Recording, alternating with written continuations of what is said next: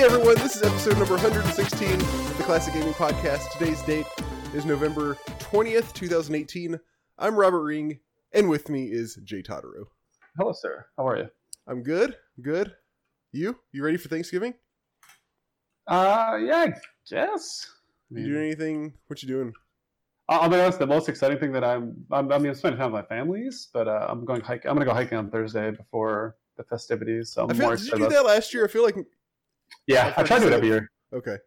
And because I know I'm gonna eat like a garbage can, so it's like I could try to offset some of it. And also, I just really like hiking. And it's this time of year, you can get out at 9 or 10 as opposed to being out at the crack of dawn. And it's not crazy hot. It's warm, but it's not dangerously hot, I guess is the best way to put it. So this time of year is just wonderful for hiking, and just try to abuse it as much as I can. Yeah, I can imagine this being like the prime hiking season for Arizona. Oh yeah, without question. Up until like probably March, late March. And it starts to get a little warm. Oh, cool, okay.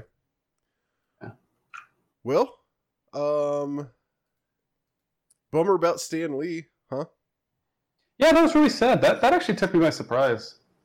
Did it like, really? That guy I thought he was gonna live forever. I gotta say, I wasn't really too surprised, honestly. Because, I mean, he was very old. Oh yeah, he's very old, but he just looked so lively, right? Like he just... Yeah, it's true, yeah. Like you see him and you're like, there are some people you see them, you're like, okay, they're on their way out. Like it's only a matter of time. But with him, it's just like, the guy was just, I don't know, he's just so much energy to him. It's surprising. Yeah. So that sucks. But, I mean, he's one of those people who, it's like, you almost really can't be sad about him dying because he accomplished so much. Sure, it's a massive legacy. Yeah, exactly. Massive legacy. Nothing left undone, I imagine. And if there was, it probably shouldn't be something that he, should have worried about. So, good point. It's good to see someone, kind of like do so much in their lifetime. Yeah, it's also very frustrating because I'm a degenerate gambler, and it's like, oh, that guy's doing everything, and here I am sitting on my thumbs, like. No, that is also true. It's like, what have I achieved? Yeah, like in one way, fuck that guy, but in another way, I respect the shit out of him for it. Orson Welles was like 21 when he made Citizen Kane or something like that. He was either 21 or 22, or he was no more than 23. He was like the best movie of all time ever made, and he was 21 fucking years old. It kind of makes sense, because I feel like at that age, you'd be the most comfortable doing something crazy, right? Like just going off because you're so young, you have nothing to lose. It's like, all right. Yeah, that is true. Yeah, it's a possibility. I mean, there's obviously no guarantee, but right. Well, want to talk about some news? Yeah, let's talk about the news. I've got some classic news and two news items. As far as classic news goes, the new Leisure Suit Larry game came out. Wet Dreams Don't Dry. Of course. Haven't really heard much about it. Don't know. You're the first person to mention it to me. Or not. Yeah, it doesn't mean insult. It's just Well, it doesn't really. It's not exactly making waves. That's all I know. I feel like those kind of games just don't have a place in today's world. Like it's not like it used to be where there was so much censorship. You know what I mean? Like in the 90s and early 2000s, it was rare to see games like that. Now you have Grand Theft Auto, one of the largest, not one of the largest, I don't know how big it is, but a very large game series. Okay. I didn't know for sure. I don't know the numbers, but just such a massive franchise. And that game does that, but way, way better. Like there's just so much more to it. Yeah, that's exactly, I think you said it perfectly. It's, when it originally came out, making a game filled with sex jokes was like really pushing the envelope. It was edgy, right? It was truly edgy. Yeah. Not to be a meme, but yeah. Yeah, no, edgy. like it genuinely was. And now it's just like, okay. And to be honest, I don't know the cost of the game. I'm going to assume it's a $60 title. I don't think it is. I'll check it out. Oh, is it like a Steam game? Like it's on Steam. Game? It's on GOG. Yeah. Okay, so it's not like a full physical release. It's $30. Yeah, physical release. Nice laser shoot. It's $30. Okay, that's more reasonable then. Yeah. And then the how was the reception of it? I really don't know. Oh, okay. I thought you had, when you said not good, I assumed you had like read something about it or something. No. I just haven't really heard much. I barely even heard that I knew that it was coming out, and then I just sort of randomly heard that. Oh yeah, it came out. According to on Steam, by the user reviews, it's very positive. Wow. Well, how many votes though? It's 87. That's not bad. I mean, so that's really not bad. Yeah. Yeah. Maybe we're talking. Maybe this might be the best game of all time, and some guy's like screaming at us right now. Shut up! Best game ever made. Try it. Yeah, I mean, it could very well be a good game. It's just, I don't know what the draw is. You know. Yeah, that's true. I mean, you don't look at a game like that and go gameplay, right? You think, yeah, content, maybe story, but I doubt the story is anything to. Yeah. You know. Kind of doubt it too, but again, I don't know. I haven't played it, so who knows? I'm right there with you. And then, you know how they on the Nintendo Switch, how they have the if you have Switch Online, they have the NES library. Yes, actually, I've played it a little bit. I played a little bit this weekend. Oh, cool! How was it? How was your experience? I really want one of those consoles, man. I have not craved getting a console in a long time, but damn, that thing is good. I got to play the new Mario Party, which is unbelievably good. It is super fun. It brings back the old style. It's so good. It's very fun. The maps are relatively intricate, like different. Mini games are pretty damn balanced and fun. It's just a really fun game so far. It did look really cool from what I saw, from what I've seen of it. Yeah, I'm excited about it. I probably played 4 or 5 games so far, and it's very fun. One of the maps is a little imbalanced, but you know, it's Mario Party. There's got to be some imbalance somewhere, right? It's true. And I think it was based on the duration of the game. I think because we set it to be such a long game that caused issues with the map. But I could be wrong. Does Mario just destroy everybody in this one? I was peppering one game. Like I was up 2 stars, and then I got a random block, got a bunch of free coins, and then bought a steel star. So I had 3 stars, and nobody else had any. And then I ended up not winning that game. But you remember how Mario in some of the I used to just find shit. You'd be like, oh, random block, oh, star, your star. And your dad, like you're like, wait, what? Yeah, I really want. I think I may try to get that for. I might get that for Christmas or something. And what I love about it too is my friend had 4 of those little remotes, and so we had the Switch and then 4 of those remotes, and it's like that's all we needed. Yep. That's it. Like, damn, that's good. That's awesome. Yeah, good one. Very good game. All right, 2 new related things. Even though they're not classic gaming related, they're interesting enough, I think, to bring up. One is that you know how Telltale shut down. Yeah, I think we talked about last time, right? No, it was like a few episodes ago. Okay. But now their games are being removed from Steam. Any reason why? Because there's no company that owns them to sell them, basically. Oh, damn. There are a few of them. Well, there are some of them still on there. Like, for instance, I pulled up The Walking Dead, and the only Walking Dead game from them on there is the final season. They do not have the original Walking Dead anymore, nor do they have the Walking Dead 2 or any of those other ones. There was like some DLC for the first one as well, which were like little short add-on episodes. I haven't looked into. I think how crazy that is. It looks like The Wolf Among Us is still up there. I know, it's nuts. Tales from Borderlands is still up there. So plenty of stuff still is accessible. Yeah, it is still, but it looks like piece by piece some of this is going away. It's really sad. It's nuts. Yeah. And kind of I understand. So I'll preface this by saying I understand this isn't the same situation here, but this general idea of things, eventually being removed and becoming unavailable is why I like GOG so much. Because when you buy from them, that's the reason I like buying from them so much, is because you can download just the straight install file. You don't have to install it through play it through some client and all that stuff. You can just you actually own it. You don't own a license to it to play it. Which this isn't the case here, because with Steam, when you buy a game, even if they stop selling it, if you bought it, you can still install it. You can still download it and install it.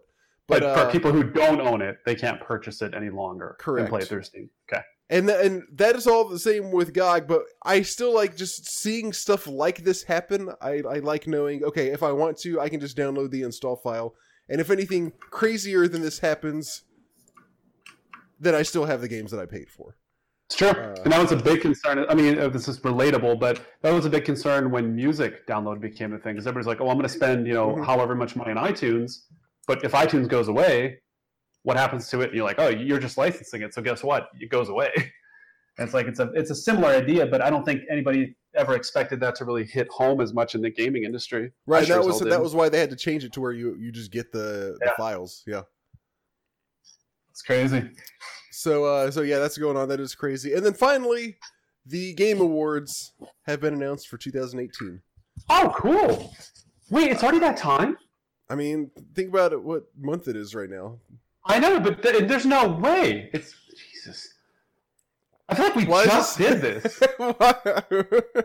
How is this so? It's November 20th right now. How is this so surprising? It's just this year went by so fast. You're like, holy shit! It's Thanksgiving on Thursday. It is. How'd you know? Do you want to? Should we go over the categories and all, or? If you want to lightly touch on, or if there's one, I mean, I do care. I mean, you and I, we're going to talk about this. Let's be honest here. No matter how much we don't want to, we're going to talk about this.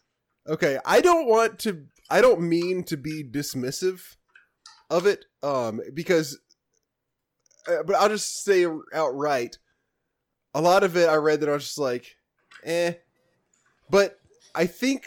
And again, I truly don't mean to just be dismissive of it, but I think a lot of the reason I don't care about it is just because I don't care so much about, not even that I don't care about new games because I play plenty of new games, but because I don't care much about AAA games. And I'm with you on that. I have nothing against them, but I don't buy them and play them. Right. I buy one every now and then, but I'm just not that interested in AAA games. There's a huge, as we know, there's a big emphasis on AAA games, as well as, like, gaming personalities, which I also don't particularly care about. I don't as much anymore. I've kind of dropped away from it. So, but, again, that's not to say these nominations are stupid. It's just, like, I didn't personally care about them. So you want to run through the categories, and if there's one that you care about, tell me and I'll read you the nominees, because there's a ton of categories, so it'll take forever if we go through all of them. Content Creator of the Year. You care? I think so. Okay. Best Esports Moment. Yeah, that's kind of interesting to me. All right. I wouldn't mind that. Best Esports Moment. C9 comeback win in Triple OT versus FaZe. Is this League? I don't even know. I think that I don't think that's League. What's Cloud9? Cloud9 is a team. I don't think that's League. Triple OT? No, it's got to be like, what has overtime in it? I don't know. League does not have overtime. We're the wrong people to be talking about this. Okay, it looks like Cloud9 is CSGO primarily. Okay, I was like, maybe it's CSGO. I didn't know there was overtime in CSGO. I watch a little bit of CSGO, but I don't watch enough to follow it. All right. That's one. G2 beating RNG in LOL. That was crazy. Worlds. That was a massive upset. That was actually insane. Okay. The favorites lost to, like, this year, if you were a betting person, you would have lost your ass 20 times over. It's actually insane. Damn. That's cool. Yeah. Okay. KT versus IG base race. Yep. Same thing. Yeah. Same league. Yep. That was also insane. OG's massive upset of LGD in Dota 2 finals. I didn't watch it. And Sonic Fox side switch against Go 1 in DBZ at EVO. I did hear about that. What? This is a fight. So EVO is fighting games. Yeah. Oh, you're talking about. I see what you're talking. This is. I didn't see this, but I heard about it. Basically, there was this big. It was the finals of the Dragon Ball Z game at EVO, and basically, I guess it was Sonic Fox was the one who it came down to. I think the very, like, they were both tied on rounds, and it was whoever wins this next one, wins the whole thing. And so he just to kind of like psych the other guy out, he cited some like obscure rule that allows them to like flip a coin to see which side each person is on. Because if you're on the second, if you're second player, you're on the right side. If you're first player, you're on the left side. And the way you move the joystick and stuff, like some people might be better doing stuff from the right side as opposed to the left side. So he kind of like cited this rule, made him switch, or made him, flip a coin to trade sides, just to kind of like get this guy off of his rhythm. And it caused a big hoop. Holy shit. Hoopla. So there was that. So those are all the ones for esports moment. Oh wow, that's it. I expect a lot more. Nope. Then we got best esports host. I feel like that's a very debatable thing because it's going to be whichever game you follow, you're going to think is the best. Okay, sure, yeah. Well, maybe. Let's go through this. We got actually. I mean, I'm actually kind of curious now. All right, Alex Goldenboy Mendez, Alex Machine Richardson, Anders Bloom, Eve J. Sjax Deporter, and Shocks, yeah. Paul. Huh? Shocks? Is that what it is? Yeah. Okay. Yeah. She commentates League, and the one before that, Anders, he does Overwatch, and he's actually very, very, very, very good. He used to commentate Dota as well. I think he's an ex-player of Dota 2 professionally. He is very good at commentating Overwatch. Okay. Shocks is like an interview / host.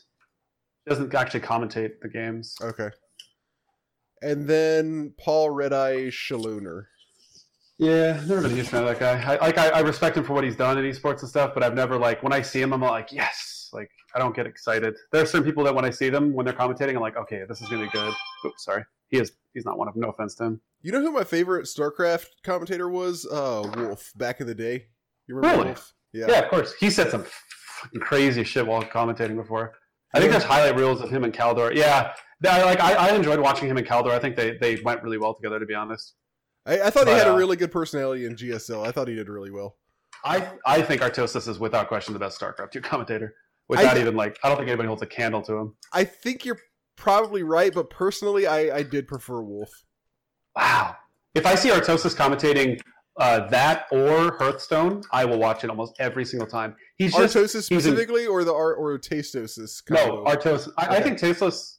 I think Artosis is much better than Tasteless. I think so too. Yeah. It's not to be an insult to Tasteless. I think if you compare just about anybody to Artosis, I think he's just leaps and bounds above. Artosis, he can be incredibly intelligent. He usually plays the game to a degree to where he can talk about it, like StarCraft and Hearthstone both. And he is very witty and very funny at times where you don't anticipate it. Yeah. You can really catch up. Also, he's also super nerdy, which is always nice to hear compassion. That's all very true. Yeah. Yeah. I think it's crazy. Whenever I see him commentating, I'm just like, yes, thank God. All right. Yeah. Best esports event. Pass. Okay. Best esports coach. Pass. Yeah, that's gonna be very specific to best the sport. Esports team. I want to hear that one. I don't have really anything to hold against this, so I really can't say. But... All right. Astralis CSGO, Cloud9 League, Fnatic League. Okay, so just to let you know, Fnatic 3-0'd Cloud9 in the semifinals of Worlds. Wow. So to say that is just kind of odd. Anyways, keep going. All right. London Spitfire. Overwatch. I think is Overwatch, yeah. And OG is Dota 2.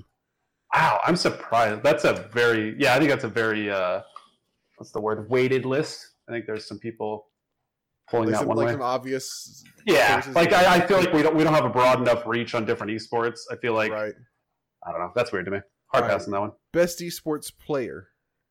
Ooh, that's interesting. Okay, this could get really interesting. This list better be 80 fucking people. Oh, that was language. This better be 80 people long. All right, there's 4 or 5. I think they've got a cap. It looks like 5 is the limit for any given category. Jesus. Dominique Sonic Fox McLean. There you go. Hajime Tokido Teneguchi. I think he's a fighting game player as well. Jian Uzi Zihao. Oh yeah. You can't say that anymore though. He lost. What? What did he play? He was going into Worlds for League of Legends. He was considered to be the best player in the world. He is considered. His mechanics are out of this world. The guy is so good. And then he got stomped. They got stomped. So how can? That's so weird. You know what I mean? If you go to the best competition in the world and get stomped, how can you be? Anyways, keep going. Okay. Alexander Simple Kostiliv. Natus Vincier. What game do they play? Dota 2. Okay. And That's not me. So I love how we're like, well, I guess you kind of have a good handle. We're discussing something that we really don't know much about. Sunghyun Jonak Bang. Oh, he plays League, right? It says his team is New York Excelsior. Oh no, that's Overwatch. Okay.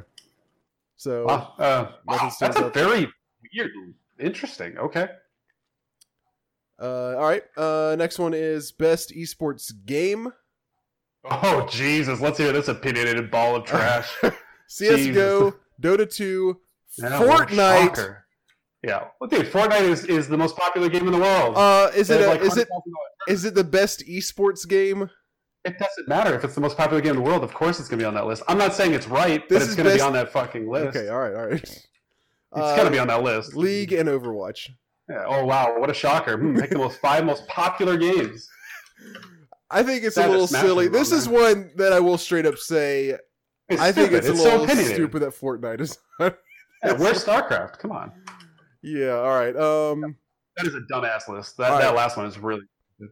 Best debut indie game. This is one that I can. Oh, that's kind of cool. Okay, let's hear it. That interests me. Donut County, Florence. Okay. Not familiar with Florence. Moss, The Messenger, and Yoku's Island Express. Interesting. There's a couple. Where are you at on this?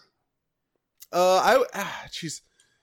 I haven't even played most of these, but I've played some of them, and I'm familiar with all of them except for Florence. I'd probably have to go with The Messenger.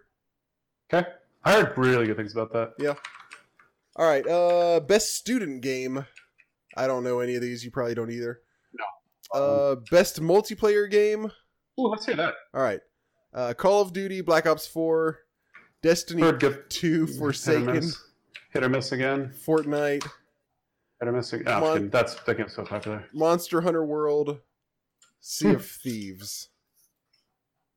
Sea of Thieves, really? Yeah. Sea of Thieves was popular for like, I don't know, 5 weeks or something? It was like 45 minutes. Yeah, I was trying to be generous. Yeah, that's pretty damn accurate. It was like I watched people play it for like 2 or 3 days. I'm like, I'm going to buy this game and I'm going to play it. And then I watched like one more day, but I'm like, they're doing the same thing they did yesterday. Right. I'm good. That's kind of what I saw too. I guess I'd be surprised if Fortnite didn't win this.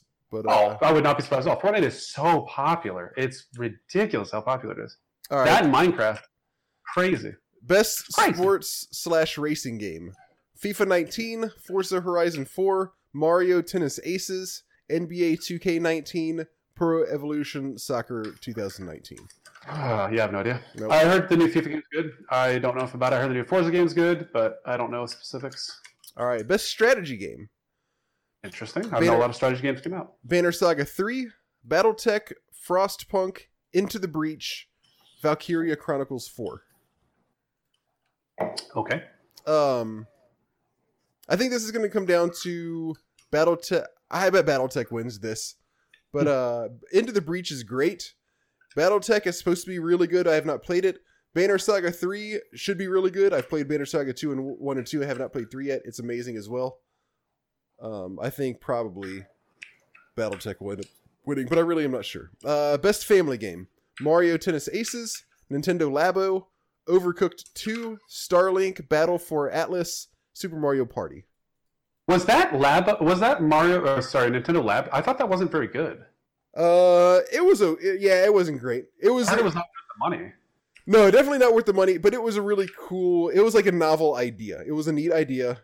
It's fun to build the stuff. Surprised to hear it on this list. Yeah. Okay, best fighting game. Blaze Blue Cross Tag Battle, Dragon Ball Fighter Z, Soul Calibur 6, Street Fighter 5 Arcade Edition. I would vote for I almost said Super Smash Brothers, holy shit. DBZ. That DBZ game is so cool, man. It's fun to watch. It's fun to play. Like, it is just such a cool game. I'm glad that it became popular as it did.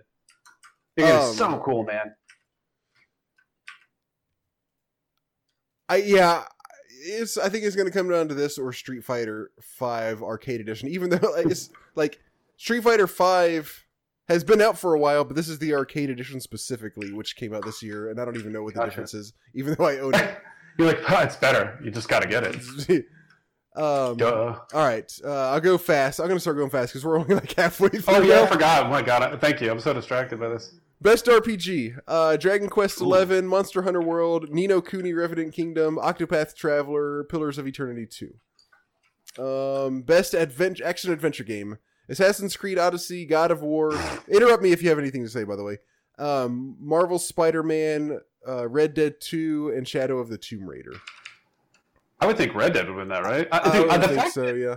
What was the first one? Assassin's Creed Odyssey. How is that on that list? I don't Like, know. when was the last time they released an Assassin's Creed game that was complete? I think this one has been getting pretty good reviews. I don't know, but that would very much surprise me. I mean, it's just... I don't know either. Whew. Best action game: Call of Duty Black Ops 4, Dead Cells, Destiny 2 Forsaken, Far Cry 5, Mega Man 11. Best VR/AR game: Astrobot Rescue Mission. That's supposed to be really good. Beat Saber, Firewall Zero. Beat Saber? Yeah, it's fun. It's like jeez. You essentially have two drumsticks and you play there's like visuals on screen. You have to hit them. Okay. That's fun. Firewall 0 Hour, Moss, and Tetris Effect. Best mobile game: Donut County, Florence, Fortnite, PUBG Mobile, and Reigns Game of Thrones. How crazy is it that Fortnite and PUBG both have a mobile version that people play? That is is a little bit mind-numbing nuts. to me. Yeah. There's not one time in my life I said, I really need to play Fortnite mobile. I agree. Even if I like the game, there's no way it's fun mobily. There's just no way. I wouldn't think so either. But what do I know? All right. Best indie game: Celeste, Dead Cells, Into the Breach, Return of the Obra Dinn, and The Messenger. Dead Cells is considered indie. That's interesting. Well, I wonder what qualifies as indie. I guess I don't really know what I qualify as indie. It's a little bit. It gets a little bit fuzzier all the time. Yeah. I think Celeste or Return of the Obra Dinn or Dead Cells, actually. I don't really know what's going to win this, but I would vote for... I don't know. I haven't played Celeste. It would either be that or Return of the Obra Dinn. Gotcha. Games for Impact. For a thought-provoking game with a profound pro-social meaning or message. I'm good on this one. Let's go. The second you finish reading that. Yeah. Yep. All right. Best performance. This is for voice acting, blah, blah, blah. Cool. This is always fun. Really? Yeah, no, this is actually really interesting to me. Okay. Sometimes. Right. Voice acting, motion capture, that kind of stuff. Brian Deckert as Connor in Detroit Become Human. Christopher Judge as Kratos, God of War. Melisanthe Mahut, I'm probably pronouncing that poorly, as Cassandra, Assassin's Creed Odyssey. Roger Clark as Arthur Morgan, Red Dead 2. Yuri Lowenthal as Peter Parker in Spider-Man. Another person played Peter Parker in Spider-Man. How many Spider-Man are we going to get? Well, I mean, okay, I thought you were serious. No. Best audio design. You care? No. All right. Best score/music. Celeste, God of War, Spider-Man, Ni no Kuni, Octopath Traveler, Red Dead 2. Best art direction. Assassin's Creed Odyssey, God of War, Octopath Traveler, Red Dead 2, Return of the Obra Dinn. God, I really got to try Octopath Traveler. I've heard mixed reviews about it, but it really seems like my kind of game. It does, definitely. I think this one has to go to Octopath or Return of the Obra Dinn. Those are the only ones with like unique artistic styles, which I realize is not all that this comes down to, but just because they're so unique and also really well done, I feel like it really needs to be one of those two. Best narrative: Detroit Become Human, God of War, Life is Strange 2 Episode 1, Spider-Man, Red Dead 2. Best game direction: do you care? No. Best ongoing game: do you care? Nope. All right, Fortnite's on there, so you can guess. And last one, game. Hey, at least they're categorizing correctly, though, right? Ongoing, meaning ongoing. Like, you know what I mean? Remember we talked about this last year? It was like best game released this year, and it was the games that are still in the alpha and beta stages that are considered released. And we're like, wait a minute, like that shit was getting old pretty quick. Yeah. All right, last one, game of the year is Assassin's Creed Odyssey, Celeste, God of War, Spider-Man, Monster Hunter World, or Red Dead 2. Wow. Yeah. Wow. All right. Anything else to say about those? What are your thoughts overall? Are you with me, or do you find this more interesting than I do? I don't find it interesting at all. I feel like this is the most general list in the world, and if somebody who knows nothing about gaming just like went in and was like, all right, here's the most popular games on social media, they copy paste. Like, I would like to see like a more elaborate thought around it or an explanation for some of them, and not just the most popular titles of the year. Like, that's what it just sounds like to me. It just sounds like somebody literally just trying to draw clicks. I kind of agree, but I also don't know what would have been better in a lot of these places. It's true. I'm kind of right there with you. It just surprises me that, like, last year we did this, I was surprised at a lot of the nominations. Mm-hmm. Or, like, I just expected, I guess I expected a broader amount of titles. That just seems like a few amount of titles compared to how long this year has been. Like, I don't know, it just surprises me. Just hating. Yeah, it could just be, like, that's just what this year was like. I don't know. I don't really know. Well, where's Fallout 76 on that list? That's what I'm saying. Too soon? Too soon. No, it's fine. You can go for it. All right. Let's talk about the games we've been playing. Talk about sex. Oh, never mind. Will, which one do you want? It's up to you. Can we do both? We'll start a different podcast for that. Okay. I was trying to think of a play on words where I can make it sound like classic gaming podcast, but I got nothing. I got you for it. I got you. Ready? Leisure Suit Larry. Hilarious. That's all needs to be said, my friend. All right. Can you go first, or would you like me to start? Sure. Give me one moment here. Let me pull up all my notes here, Roberto. All right. For this episode of the Classic Gaming Podcast, I played Mega Man 2 for the regular Nintendo. I don't know if it was it you that... Did you play a Mega Man game recently? Yeah, I did. I thought so. Mega Man X. I couldn't remember who it was because somebody's recently talking about Mega Man to me, and I was like, man, I really want to play a Mega Man game again. And so I was just kind of I was trying to find one that I hadn't played before that was highly regarded. This one came up on a decent amount of lists of people's suggestion as one to play. Which one? Because there's Mega Man 2 for the regular Nintendo. Oh, okay, cool. There's been a couple iterations to it. There was one for the PlayStation 1, I want to say. There was one for Lego Nintendo, and I want to say one other. There was one on PlayStation 1 of Mega Man 2?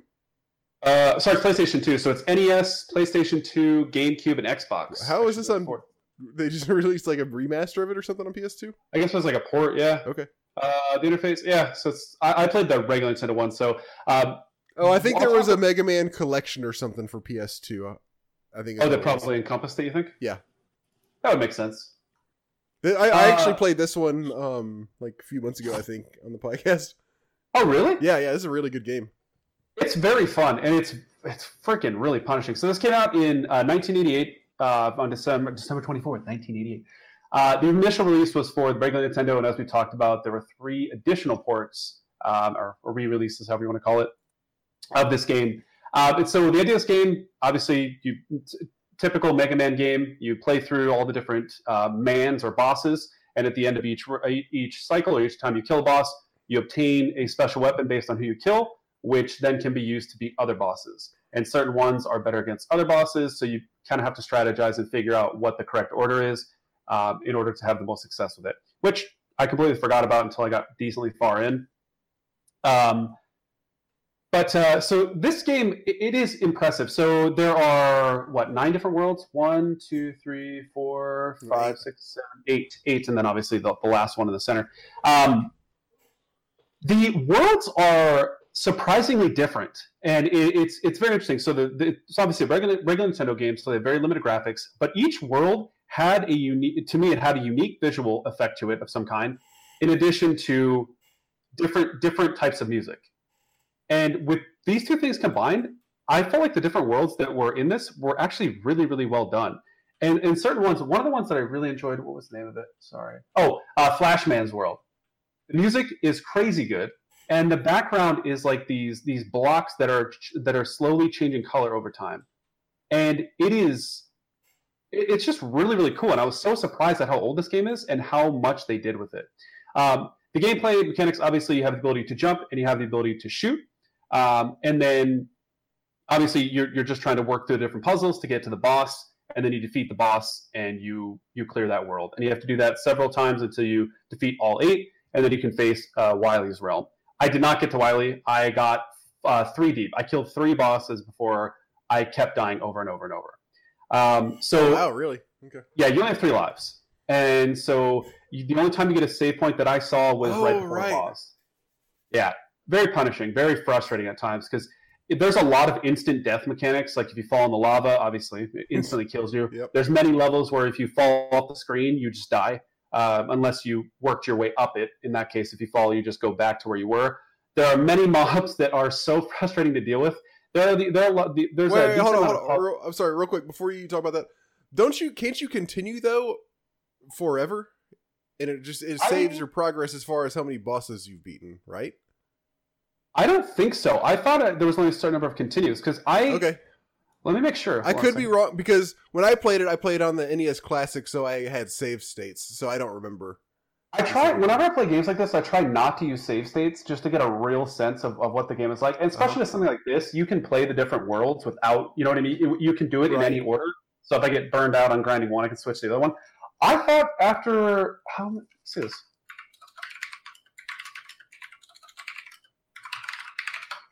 Because you do have the ability of passcodes, which I used a few times, which is kind of cool. Oh, that's what I'm thinking of. Yeah. You have that's right. You have the codes where you can type them in, and it just saves like the bosses that you've beaten so far. Exactly. Yeah, it's kind of like punch out codes, like that kind of thing. Yeah, that's what it is. Okay. So I was saying, so there are a lot of really annoying enemies in this, and as you're working through the levels, you'll have obstacles like you'll climb ladders. You'll ride these platforms that'll go across a specific path, which you can see based on the like how it appears on the background. So there'll be like a 3D object in the background, and then the platform follows that pathway. So you know generally where you're going to go. And in a lot of instances of those kind of puzzles, I guess you want to call them, mobs will continuously spawn on either one side of the screen or both. Yeah. It's so obnoxious because, you're trying to eliminate them, but you also don't want to fall off the platform. But if you get hit, you're going to fall. And in a lot of cases, when I would fall off the platforms, I would get hit twice on the way down. And you only have a certain number of health. Yeah. I will say the one thing that is nice, you can sort of grind HP. So if you are low, you can get to a room where you find enemies that are a little bit easier to kill, and you can just chain farm them until you get full health. And I definitely did that many times, which was kind of annoying because sometimes it'd be quick and you'd get it, you'd be full health after maybe 5 or 6 kills. And other times you wouldn't get a single health tank after killing many, many mobs. And it got kind of grindy and annoying at that point. But man, this game is punishing. I died so many times to the dumbest shit. There were, I think it was Fireman or what's Heatman. Heatman. I died to the lava in that world so many times, and it's so frustrating because the enemies in that world don't appear until you get close enough to them. So you have to like activate them, but then sort of get away and then kill them in order to get through. And so you get frustrated, you're like, fuck it, I'm just going to go for it. And then you jump and hit them and you fall and you're like, oh my God, I just died again. And it happened to me. That world, I never ended up getting to the boss because I just kept getting frustrated on the way there. Metal Man, so the bosses aren't super crazy or interesting. They're kind of like Super Mario 3 monsters where once you figure out the basic pattern of where they're going to go, you just follow them and kill them. And in a lot of cases, you can just stand your ground and fight them, and you'll end. You obviously have more HP, or as long as you dodge a couple shots, you can just trade HP with them until they die. And so you can end up going through it, which is kind of nice. So the levels generally are more difficult than the bosses in that case, which is kind of nice because if you make your way through the level, you're like, okay, great, I did it. Now all I have to do is just play kind of smart and conservative, and I can kill this boss. Mm-hmm. Very fun game. I'm still impressed with the visuals and the music combined in this game. It is so much for such an old game. Like, it's crazy to think that this game is 30 years old. This game is 30 years old, and it's still, the visuals are appealing enough to where you know what's going on. That they used vibrant colors in certain worlds, which is, it's bold. I mean, in the simplest form, it's crazy to me that they use this kind of color palette, and it still looks really good. Like, it's not, wow, you're going to drool over yourself with graphics, but you know what's going on. Because there are some regular Nintendo games that I played where the background has so many similar colors to where it's kind of hard to tell what they were trying to do. And I just feel like they had a lot of success with the art style they went with this. This is just, I mean, it's the basic idea of a Mega Man game, but well executed, and it's super duper fun. If you haven't played this one, I would definitely recommend it. It's on a lot of people's lists that I read as one of the better Mega Man games. It is really a really good game. For me, honestly, the music is one of the best things about it. It's so good. I was super impressed. I love when I play a game, a classic game, and I come across music that it just completely takes me by surprise. Like sometimes it happens and you're just like, what? Like how? Like how can they do that? It's crazy impressive. A lot of people, from what I hear, like Mega Man X really the best out of all the Mega Man games, generally speaking. I really liked 2 a good bit better than X. Those are the only 2 that I've played. Even though I did like them both, these are the only 2 that I've played, and I definitely like Mega Man 2 the best.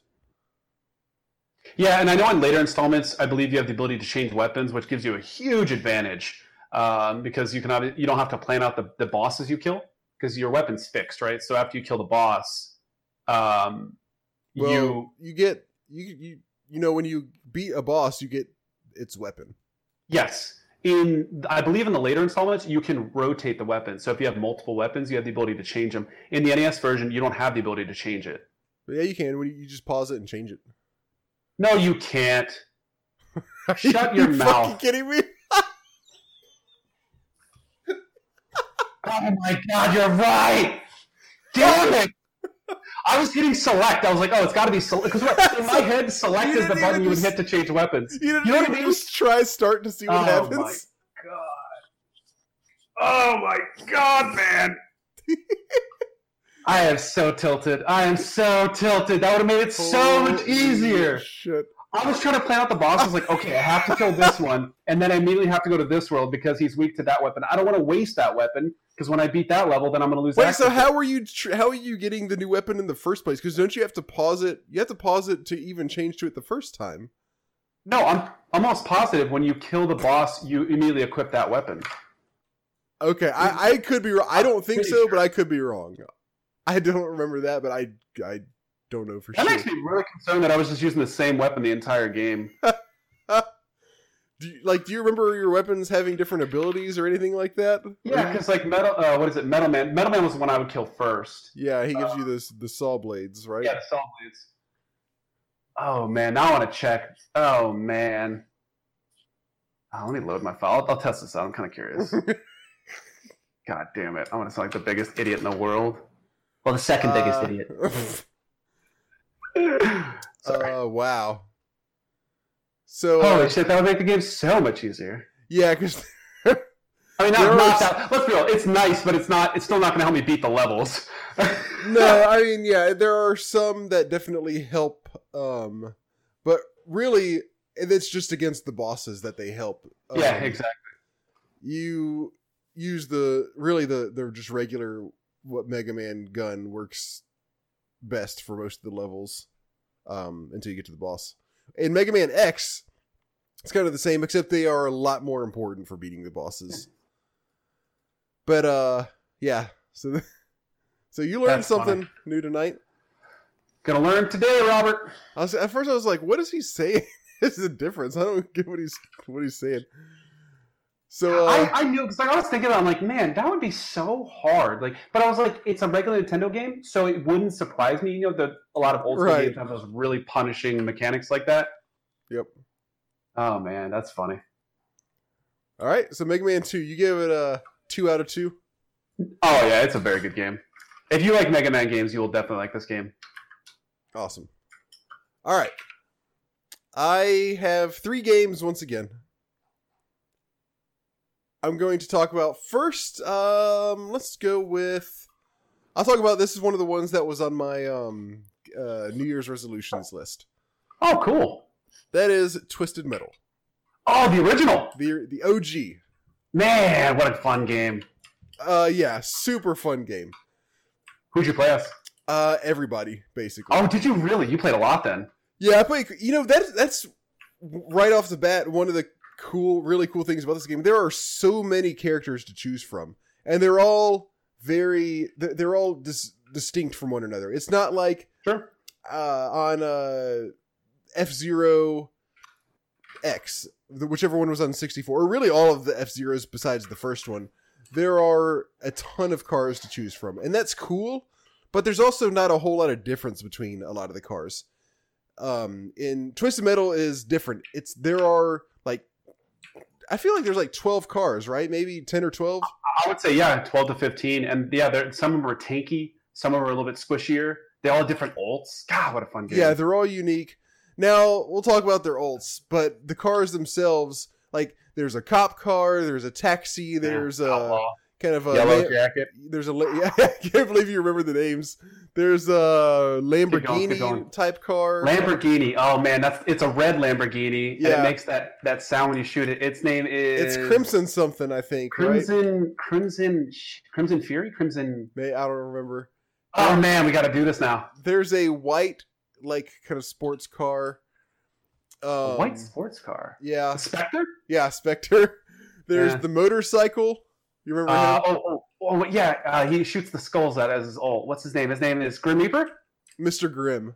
Mr. Grimm. Damn, I was close. There is the Humvee. The Humvee that shoots the American flag color. Oh, no, red. Yeah. It shoots red, white, Yeah, blue red. missiles. Yeah. His name is... No, that's not Warthog. Yeah, is that's it? Warthog. That's Warthog? There's the car. There's the Mad Max style car where it's just rusty metal, basically. Oh, man. Junkyard? Roadkill. Roadkill. Damn. There's the purple Cadillac. Purple Cadillac. I don't remember that one. I don't remember its name. I think it might be Thumper or something like that. Okay, I do remember that now. They said the name. And there's Sweet Tooth. Don't forget about Sweet Tooth. Oh, cannot forget about Sweet Tooth, the ice cream truck. Spoilers, Yellow Jacket's son, right? Yeah. I played the shit out of that I don't know game. how you remember all this stuff. I played the shit out of that game. I beat it with can so many tell. characters. And then there's the the monster truck. Yeah, Hammerhead? Yep. And then Yeah. the 18-wheeler, but not with the trailer, just That's not the last boss, right? That's the... No. Oh, man, 18-wheeler. I don't can't remember his name. It's I can't remember his name either. And I feel like there's maybe one. Isn't there another female? Yes. Oh yeah. She drives kind of a dune buggy type thing. I don't remember her name. I But I don't know who you're talking remember about. the name either. Man. But What a great game. yeah, and then the final boss was kind of like a big giant. It was almost like a tank. It's the tank. Yeah, It that guy's was- just a... It wasn't on treads though. It had 6 wheels. It only had 6. I imagined like 20 in my head. I guess No. I was just terrified I as a think it kid. had like 6 wheels. I just remember that thing would roll out, shooting flames out of the top, and you're like, "Oh shit, here we go, boys!" Mhm. Yeah. God, what a great game! Oh, Oh man, it really is a fantastic game. So, if you're not familiar with, I guess we'll back up a little bit. This came out in 1995 for PS1. it was 95. Oh. Yeah. Wait, no. That can't be 95. Can it? I would think a little bit later, was it? Because PS1 came out in 95, 96. I think it did actually. Yeah. Wow, it must no, that was no, an no, early no. release then. Yeah, it was 95. That's an early release, isn't it? It was a launch release. I'm pretty sure. Was it? You're kidding me. Who developed that game? Sony. Wow. Well, okay, wait, hold on. Developers: Sony Interactive and Single Track. No idea. Wow, what an impressive release. I don't know for Jesus. sure if it was a launch, but I know it came out very early because I mean, it had to. What It I had to got- be an early release at least. yeah, I think it was because I remember this was because when I got my PS1, it was for Christmas, and this was one of the games that I got with it. What a great game. Fantastic game. Let's talk about what the game is, because we've just been Let's- talking about everything but what the game I'm is. just saying that is a great over and over again. So Twisted Metal, if you are somehow not familiar with it, it is it's like an arena car battle game. Battle not- Royale, yeah. Yeah, not Destruction Derby style, but it's your cars are equipped with machine guns and missile launchers and stuff like that. You drive around and shoot at each other until you're the last man standing. Or woman. Or woman. And then you also or clown. And you pick up Subhuman. you pick up missiles and stuff, and you can pick up like power-ups around the map. You can also there are healing stations that you can That's one time use healing stations that you can find. There are some little secret hidden areas on some of the maps. Oh, you don't undersell like that. A lot of times they're destructible areas that you have to find a way to destroy it, usually with specific angles. and then usually get bonus items or weapons for doing it. Oh my god, I loved looking through the levels for all those bonus stuff. Yeah, God, that was so fun. And then you can pick up different kinds of missiles, just like regular missiles or missiles that like they don't home like perfectly, but they will kind of like they'll twist and turn a little bit to the target, and then like more powerful missiles, and then freeze missiles. Oh, that's right. And then you can and you can also get like little mines that you can lay down. Ooh, that seems really strong. And then each car itself has machine guns, which are infinite. Although if I remember correctly, they can overheat, but it just takes a second for them to cool down. And then they also have their own special attack, which is like its own special missile. Yeah. Now the special missile, like every car's special attack, 90% of them is just basically another kind of missile. True. If you water it down, yeah. Like Warthog. So what are your favorite cars? I played Grim Reaper a lot. I played Warthog a lot. I'm trying to think who else. I think I played a decent amount of Spectre too. I tried not to play the Hammer or the Monster Truck because it was so broken. Oh yeah, the Monster Truck special attack is you drive on top of them and then you hit the special attack button and it just like grinds them and does it does damage. Ridiculous damage. I think it deals some damage back to the Monster Truck, but not enough to make it even close to balanced.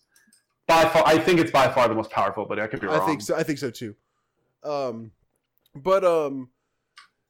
Some of them are just missiles or just another type of missile. Warthog shoots 3 missiles. So my favorites were Warthog and Roadkill and Sweet Tooth.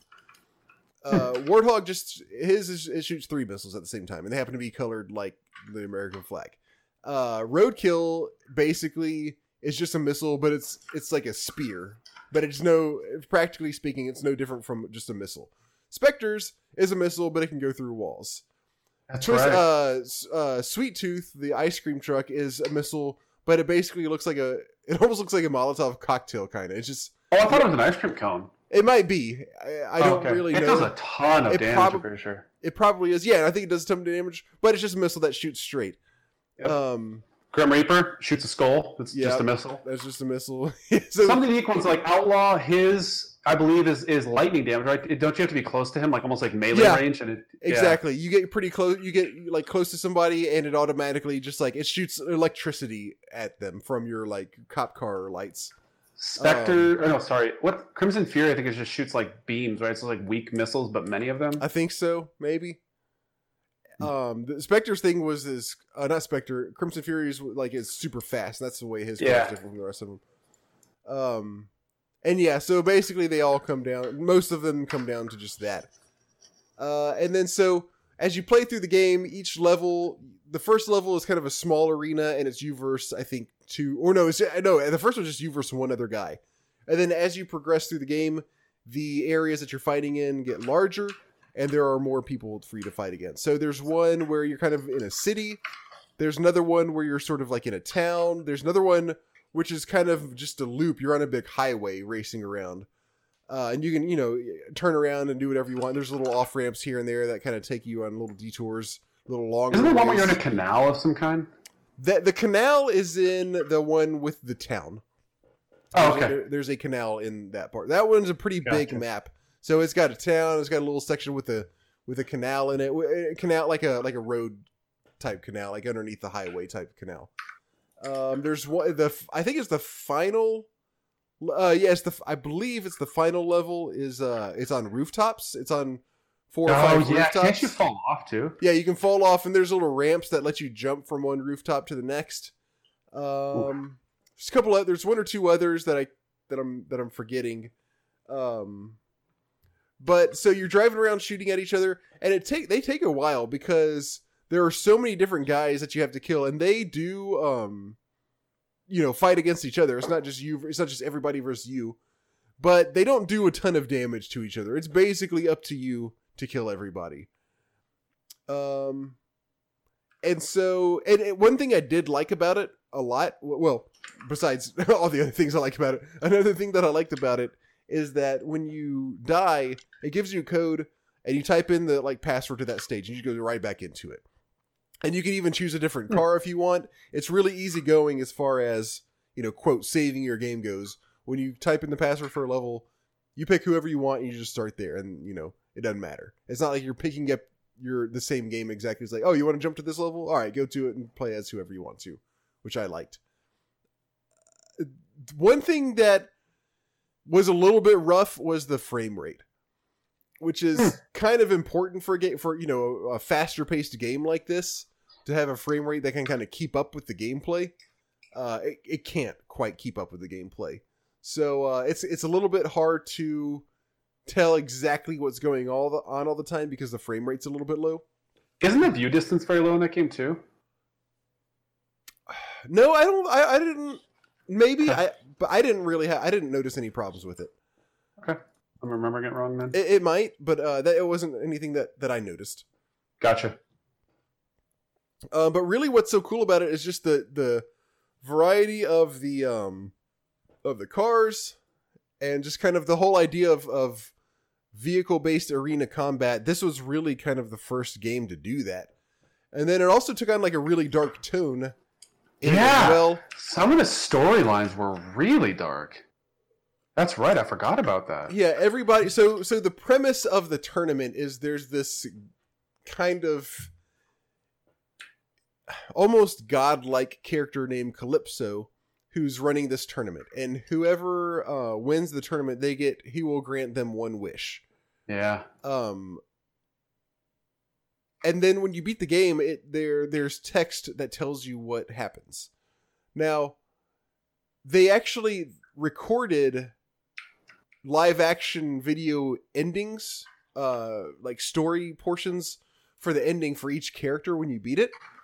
But they didn't, when they made the game, there wasn't enough room on the disc to put the endings on there. So that's why shit, I didn't know that. Yeah, I didn't know this either until I was looking into it. So so they recorded all these endings and then couldn't use them. And so they just have text explaining, okay, when this guy wins, this happens. And it tells you for each character, when you're choosing your characters and you're looking at the car, and it kind of tells you its stats and stuff. It also tells you who the driver is and what his motivation for competing in the tournament is. Like why he wants to compete here, what he hopes to get out of it, what his wishes that he wants granted. And so it tells you what happens there. Now there was some sort of, not a remaster, but a director's cut or something like that, that was released a couple years later, I believe. Let's see, it was, let me see. Okay, now I'm reading Wikipedia right now. This is saying it doesn't have to do anything with disk space. This says Single Track also filmed live action footage for each character's ending, but it was not featured in the game's final release because some members of the development team found it too offensive. So that's what Wikipedia says. This is probably more reliable than wherever I heard that it was because it wouldn't fit on the disc. These endings were eventually included as bonus content in Twisted Metal Head-On Extra Twisted Edition for PlayStation 2. Extra Twisted Edition. Which I think is basically just a remaster of this one. I'm not 100% too. No, I take it back. It says Head-On is a direct sequel to Twisted Metal 2. So apparently they took the endings from 1 and just made them be endings for this other game. And I watched some of them online, and they are really cheesy, as you can kind of imagine, but they still do a really good job of keeping the really dark tone that the Twisted Metal franchise is known for. Even just when you're flipping through the characters,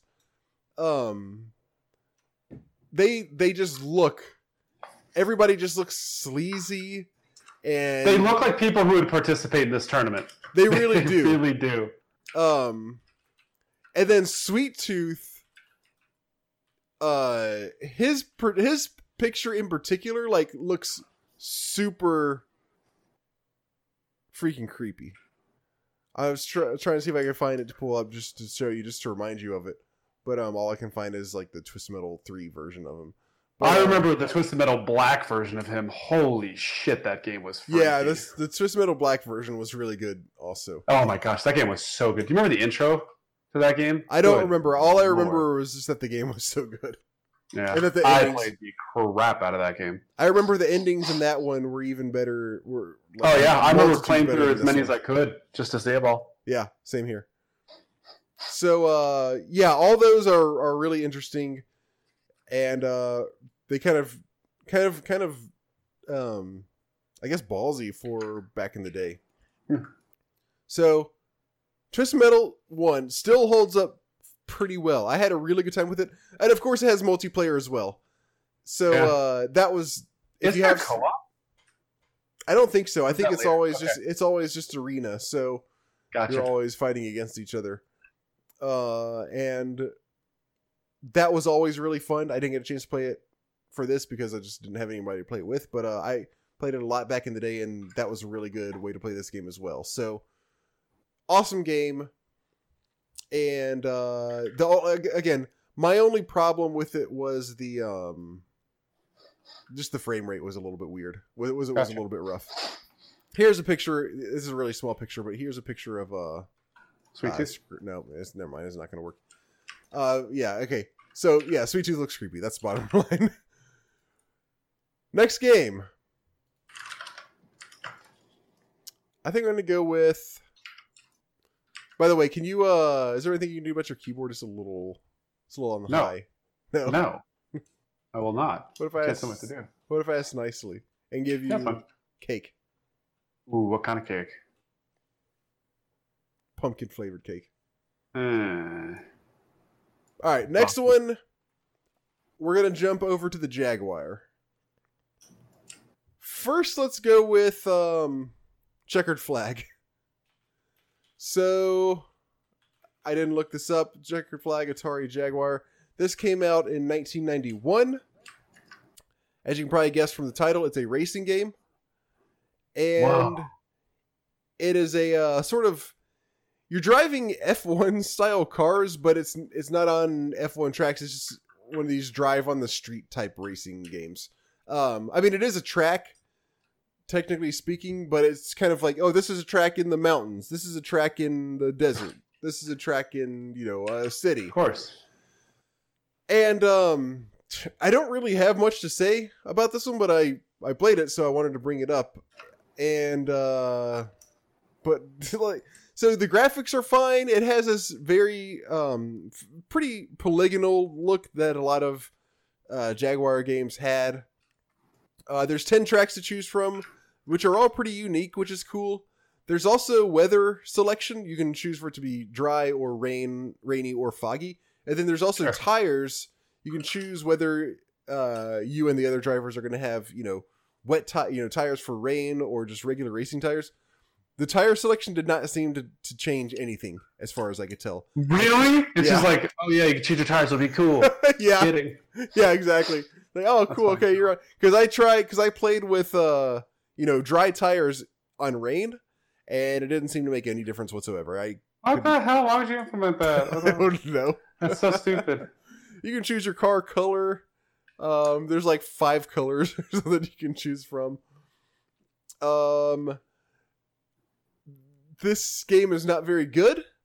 Oof. The racing is all right, but I mentioned Twisted Metal's frame rate being bad.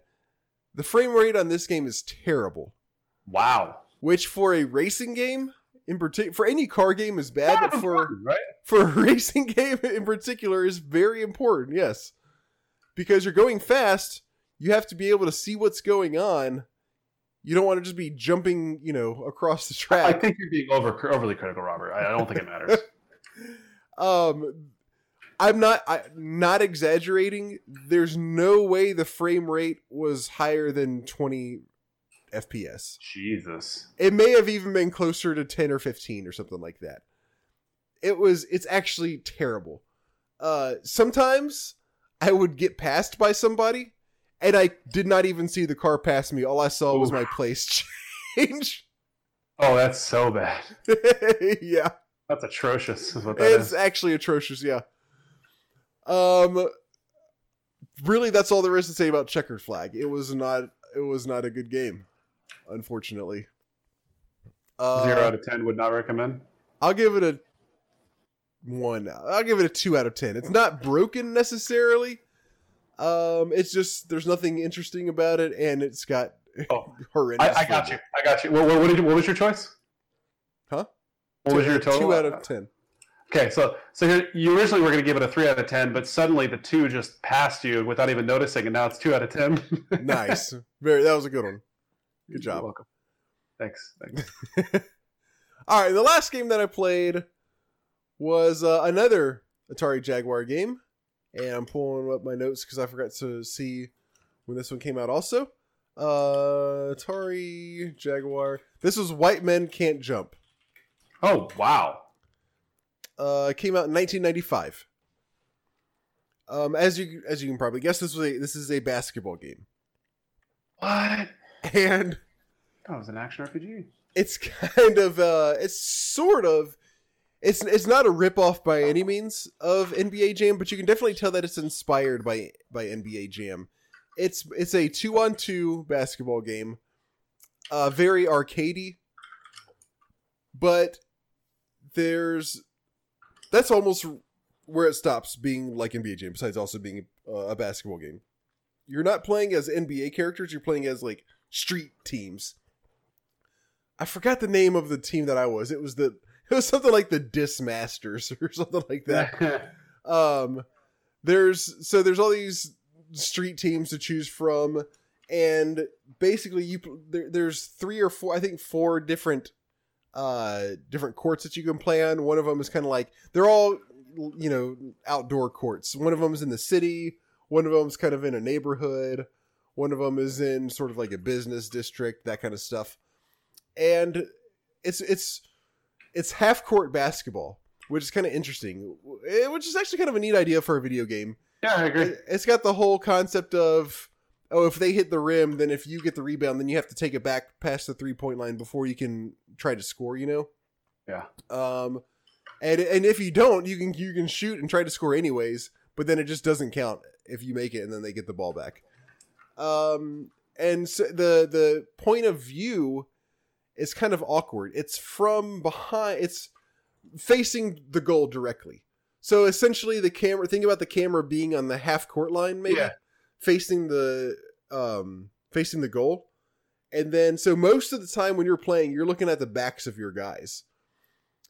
As opposed to, the side view or something like most basketball games do. And, so you've got 2 guys on your team. Of course, they have stats and everything, just like NBA Jam as well. And it's just 2-on-2, and it's first to 21. Or I think you can adjust what you play to, but it's not a timed game, like a real NBA game. They really do take the street concept. I would say that they do stay very faithful to kind of like making this a street basketball game. Because they've got again, got it where you have to, if you rebound, you have to take it back past the 3-point line to in order to kind of have possession of the ball, essentially to be able to score. If they shoot an air ball, then you can grab it and you don't have to take it past. You don't have to take it back. What else? It does have also, like NBA Jam, you can just push people down all day long without any repercussions whatsoever. There's no foul shots or anything like that. Couple bad things about it. Well, okay. I'll lump that in with the bad things. Couple bad things. As you're playing, they're constantly like the players on the game are constantly talking, just kind of saying like street type stuff, and they never stop. It's constant. Oh, so it gets repetitive? It gets very repetitive. It's like, air ball, brick, take it back. Here I go. Pass it here. Oh, look out. Air ball. Look out. Just like nonstop. Oh, you're annoying me and you just started. Yeah. And then there's also in order to do any sort of dunk, it's basically like a special move. Okay. So you have to look up in the manual and see, okay, to dunk with, and even each individual character has his own way to dunk. What? So it's like, really? You got to look it up in the manual. It's like, oh, this dude's to dunk, you press up while you're shooting. And this one, you press left, right. And so what you do is you get up, in dunking range, and then you hold the shoot button. And, it's just like any other basketball game where you hold it and then you let go to release. You hold it and then you press this button combination and then let go of the shoot button, and it makes him do a dunk. But man, I only got that to work twice out of all of the times that I tried to do it. Jesus. I don't know if That's not a good mechanic. No. I don't know if just the instructions were... I mean, I guess it comes down to the instructions being unclear, because it says, while you're shooting, press this combination and then let go for him to do a dunk. And that was exactly what I do. I would hold down the shoot button, press the combination, let go, and he just wouldn't. And like I said, twice I got him to do it. I don't know what happens that was special those 2 times, but I had a hard time getting them to dunk. The game was really pretty easy. I played a few matches and won most of them. It wasn't like a blowout or anything, but I didn't have much trouble winning either. Wow. Another big problem with this one is, yet again, 3 out of 3 games this time, the frame rate. Wow. The frame rate was really... It wasn't as bad as Checkered Flag, or maybe it was, and it just didn't matter quite as much because it's not a racing game. But the frame rate was really pretty poor on this game. Which, Disappointing. I usually don't notice frame rates that much. Sure. But especially when you play a classic game, right? Like you're like, you kind of expect it to an extent. Yeah, right? Yeah, exactly. But on all 3 of these, especially Checkered Flag, and definitely this one coming in a solid second, the frame rate was really just bad. So that definitely hinders the enjoyment of it quite a bit. Overall, I would say this does a good job of kind of taking a new slant on the arcade style basketball game, because they really, like I said, they really commit to the street concept, and they do that pretty faithfully. But it just, the game just ultimately was not very good. So there's my three of the day.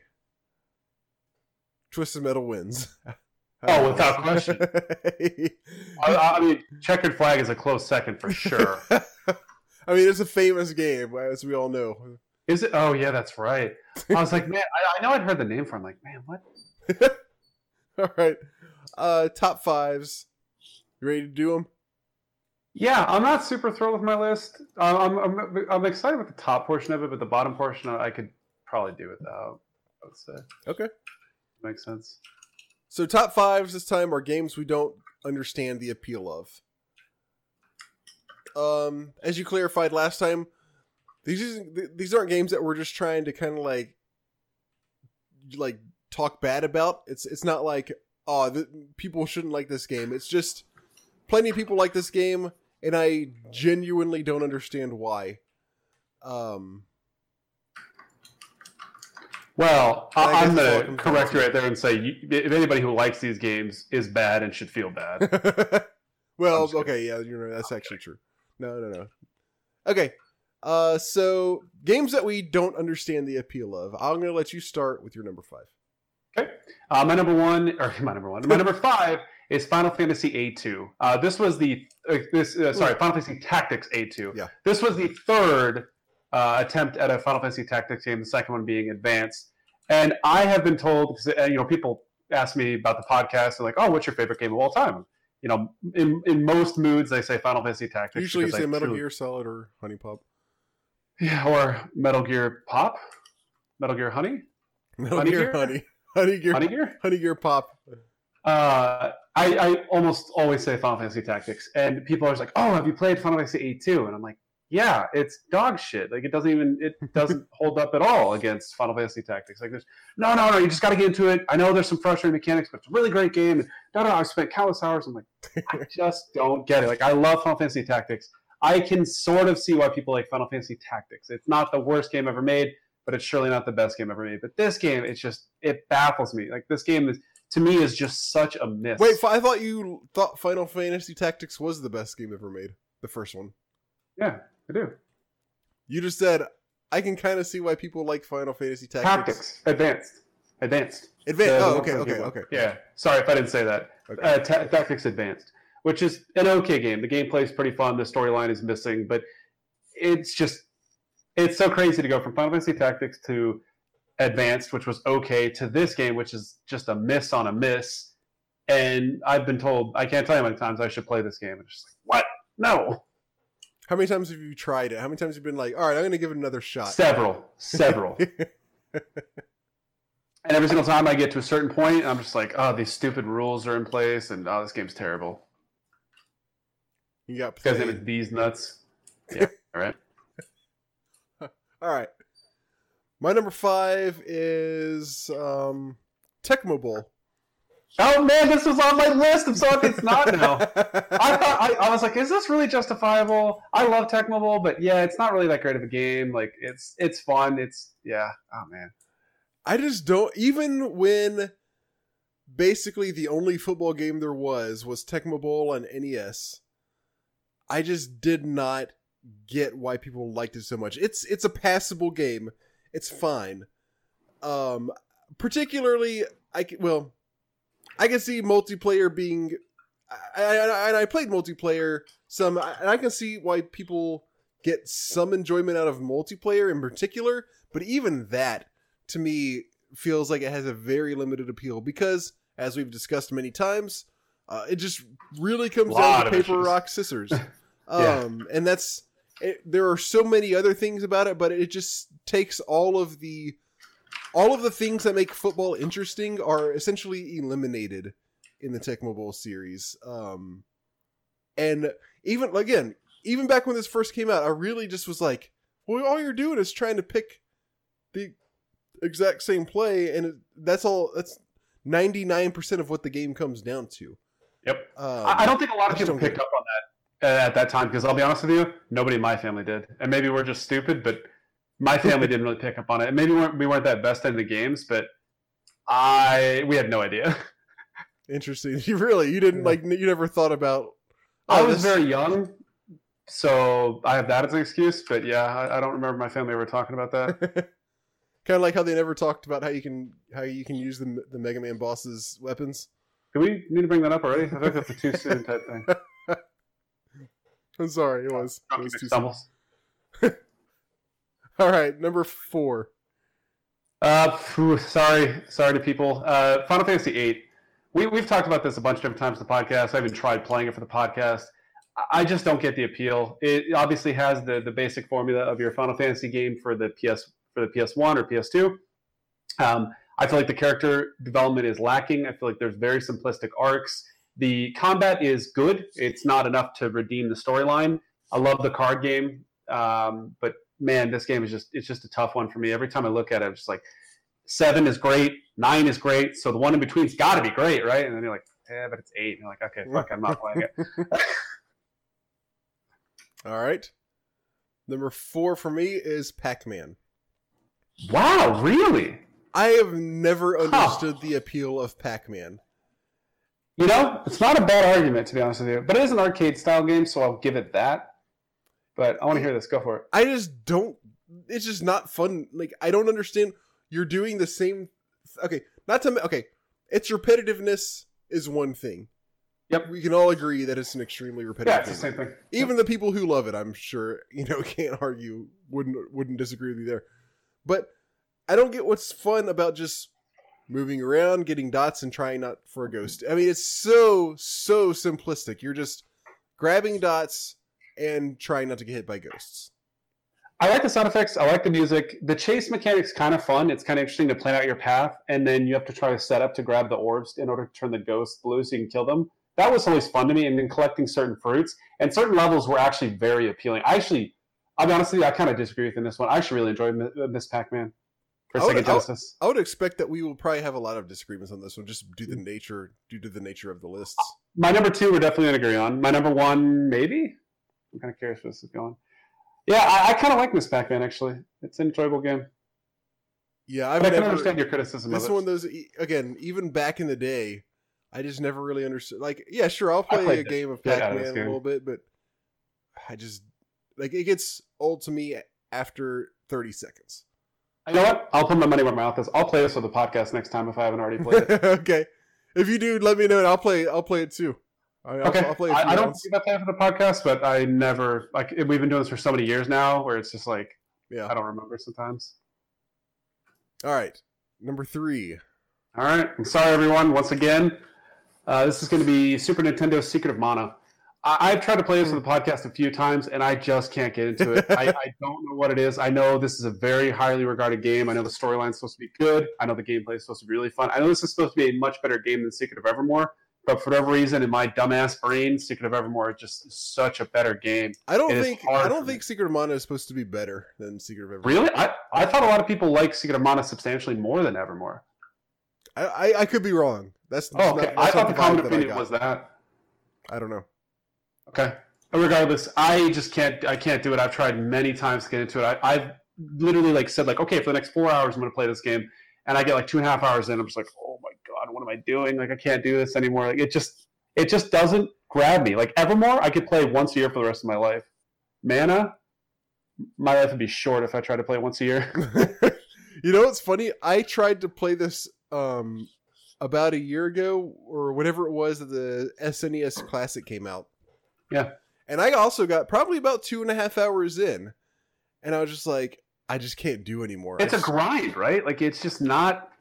There's nothing to me. There's nothing fun about it, really. I mean, Nothing gripping, right? It's nothing that. yeah. Yeah, I'm right there with you. Okay. The graphics are good. And, Yeah, they're very good for the time. I love the art style. and that's about it. You know what? One of the things that there I kind of remember there being a lot of things that bugged me, but the only one that I can remember is how close you have to be to the edge of the screen. Oh, that. You I have to remember be that shit. an inch away from the edge of the screen for it to start scrolling. Oh, that's is weird. insane. You have to be so close for it to scroll, which obviously just makes you smash into bad guys all day long. Oh, as you're scrolling through the screens. Because you're so close, you have to have like instant reflexes to stop if you get close to a bad guy, because it pops up and it's right there, and you're basically on top of it by the time you see it. But yeah, I agree with you 100% on that one, for sure. I'm glad. I was figured I was getting a little bit of flack for that, but that's one of those ones where I that's how I feel in my heart of hearts, and I'm sometimes afraid to say it just because it's such a popular game. I thought it was. No, yeah, I think it is for sure, but I do think Secret of Evermore generally is thought of as a better game. I could be wrong. Well, people are right then. All right, number 3 for me is Flight Simulator. This is another one that I guess I keep saying this, but that's because that's what the list is. I just never understood it. I remember when we were little, my dad had a flight simulator game, and I would play it every now and then, and just kind of be like, okay, I'm flying a plane. I found that game fun, actually. It's Really? funny because so it was challenging when I played it, and it took me a little while to figure everything out and to sort of have a successful takeoff, and it took me a while to have a successful landing. And what's funny is because I practiced, because I actually had a class in, I want to say junior high, where we played this for a little bit as part of the class. Like your part of your grade was you had to successfully take off, do something, and then land. And what's so funny is I practiced it a lot, and I ended up being able to do it. But that translated over into Grand Theft Auto 3 for PlayStation 2. When you get the first Dodo plane, you have to fly it, and the controls are very similar to the Flight Simulator. Oddly enough. Really? Yeah, I guess I'm not too. Yeah, that's. I guess that doesn't really surprise me too much. But to me, I don't understand. I understand games where you're flying a plane of some sort and trying to do this or that, but just this is what it's like to fly a plane. I can understand it being maybe a good training tool for pilots, maybe. Yeah. Because they are pretty accurate as far as the controls and all the things you have to do in the physics and everything. But as a game for somebody who's not a pilot or who isn't trying to become a pilot, it's just okay. You take off and now you're in the air for a while, and then you just got to land. Yeah, I can understand the criticism, and I really can't say much that I would want to play this again. But I understand its purpose, I guess. I think it's. So I'm okay with this one. I think they are impressive games, 100%. But I don't understand the appeal of them as games. there was some kid that I went to high school with, and I didn't know him basically at all, but there was somebody that I kind of knew him pretty well, and he was a friend of a friend. You mean? Yeah, it was a friend of a friend, and he was studying to be a pilot shortly after high school. Okay. He had been taking classes and practicing and all this for a while and getting fairly deep into class, and then it was time for him to go on a solo flight, and he went so far off course that he didn't know where he was, and he just had to land in some random place, and instantly got surrounded by cop cars and had to call his flight instructor to basically tell the police that he wasn't a terrorist or something. Oh my gosh! He was in an illegal flying area. You can't just land places. You have to. Oh yeah. There's a certain protocol, and he went again just way off course and just had to land at some random airport. Which what's crazy? I'm sure that's not a crazy uncommon event, right? I'd imagine that. I think it is. Oh really? You think it's like once in a lifetime? Yeah, I think so. Okay. What's really funny is my grandfather was a pilot, and he's not like a commercial pilot or anything, but he, obviously things were so different back then. My dad told me that my grandfather used to just hop in his plane and fly to Central America, and just would land in a random field somewhere and get out and visit towns, and then get back and then hop back in and fly home. That's dope. Yeah, imagine trying to do that now. Yeah, good luck with that. Number 2 for me. Number 2. You're going to like this one, Robert. Kingdom Hearts 2. So Kingdom Hearts 1. 2, okay. Yeah, Kingdom Hearts 1, I mean, there's certain things I can understand about it. Same here. I can kind of give it, I understand why people like it. The second one, however, which I've been told numerous times that I need to try it again, I don't get. And there's the main reason that I cannot understand this game is the first 4 to 6 hours you're playing as a character other than Sora, just so you can play Sora. That sounds better than playing as Sora. No, trust me, the guy you play as is a little bitch. He's a little bitch. I don't remember Sora. I just remember just being like, okay, if I play a little bit longer, I'll get to play as Sora. Okay, if I play a little bit longer, I'll get to play as Sora. And it's like, oh my gosh, it's so long. Yeah, and in all honesty, once you actually get to the point where you get to play as Sora, I still wasn't captured at all by this game. The first one really dragged me when I first played it. I can't say that today, but the first one, when I first played it, I loved it. I played it. I think I almost 100% of the game because I played it so much. But man, the second one was just such a disappointment. It's just, yeah. All right, I can. That was for you, Robert. That does not offend me. I'll just say that. All right, my number 2 is Donkey Kong Country. Oh, wow. Again, even back when this one came out, I did not understand the appeal of it. I don't have a problem with it. I don't think it's a bad game, but it's just to me, it is a very, just bland platformer. I really enjoy this game. The only thing interesting about it to me is I will say the music is very good. Oh, music's amazing. And the characters are kind of funny. And I like Donkey Kong. So I'll give it that as well. But it's just there's nothing that sets it apart from basically any other platformer. Ooh. So I just never understood what the big deal was or why people love this game so much. Again, I don't think it's a bad game. I don't dislike it, but I played it and it's like, okay, this is just a super vanilla platformer to me. So I disagree with you for a couple reasons. One, you already said the music, which is amazing. But one of the things I like about this game, riding the animals, I thought was really, really fun and really cool and allows you to unlock bonus levels, which a lot of times the bonus levels are really fun. Collecting the letters was actually kind of fun to me, trying to figure out where they all are. And if you get K and then you're at N, you're like, oh shit, I need to backtrack or I need to redo the level in order to find the O letter. And then, what was the other thing? The boss fights were kind of cool too. I liked some of the bosses. I thought they were pretty cool looking. I really enjoyed this game. I played this recently for the podcast. I heard the second one's really good. I think I've actually played it before. It's been a while. But anyways, I really enjoy these games. I will say the minecart level can go fuck itself and literally almost ruins the game for me because those levels are so frustrating. Yeah, because so you're riding a minecart at full speed and you have to jump tracks at sometimes in order to keep going, otherwise you fall off. Right, and some of the jumps are really not frame specific, but limited. Like it's annoying. It's not a fun kind of challenge. It's like a fuck, here I go, gonna have to redo this whole party. Like it's just not. I don't know. I find that part just so irritating. Yeah, I don't remember that part in particular. I mean, I remember there being the minecart. Oh, I remember that there. I remember that level like vaguely, but I don't remember anything about it in particular. But I believe it. I believe it for sure. But yeah, to me, I remember reading about it, when it came out, and I was kind of like, the screenshots just make this look kind of normal, but everybody's saying it's the best damn game ever, so I guess I'll buy it. And I bought it. I was just like, I just don't get it. I just don't get what's so special about it. Some of those games that I could play many times, for sure. Cool. All right, number one, and this is the one I feel most passionate about. I have watched countless people play The Sims, and I still don't get it. Like, I just don't get it. I just don't get it. Wow. I love SimCity. I love SimCity so much.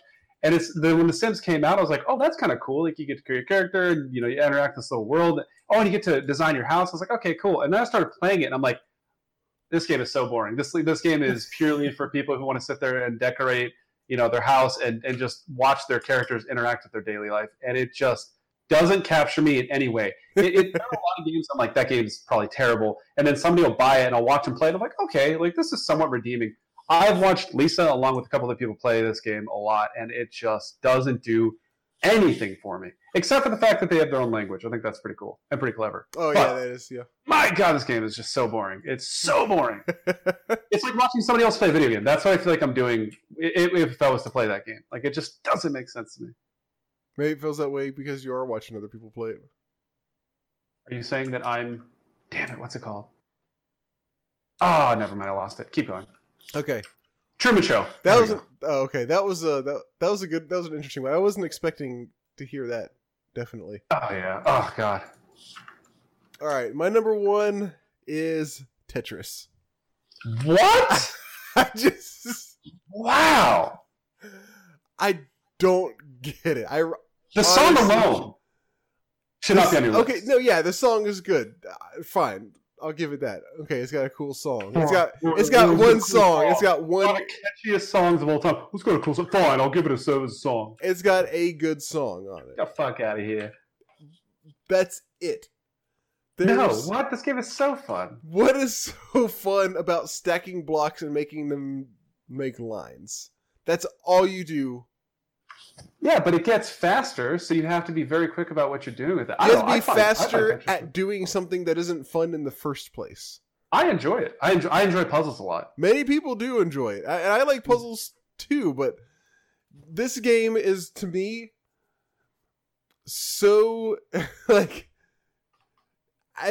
it's like it takes the idea of a game and reduces it so low to almost the simplest type of game you could make, where it's just, here's blocks, make them make rows. But it's not that simple though, because a couple things go through my brain every single time a piece comes out. What is the piece I'm looking at? Okay, what was my plan with this piece? Okay, what is my next piece? Oh, that's my next piece. Maybe my plan of my first piece is going to change slightly because of that. That goes through my head on every single turn when I play Tetris. Sure, I'll give it to you. To me, that's not exciting or fun. Wow.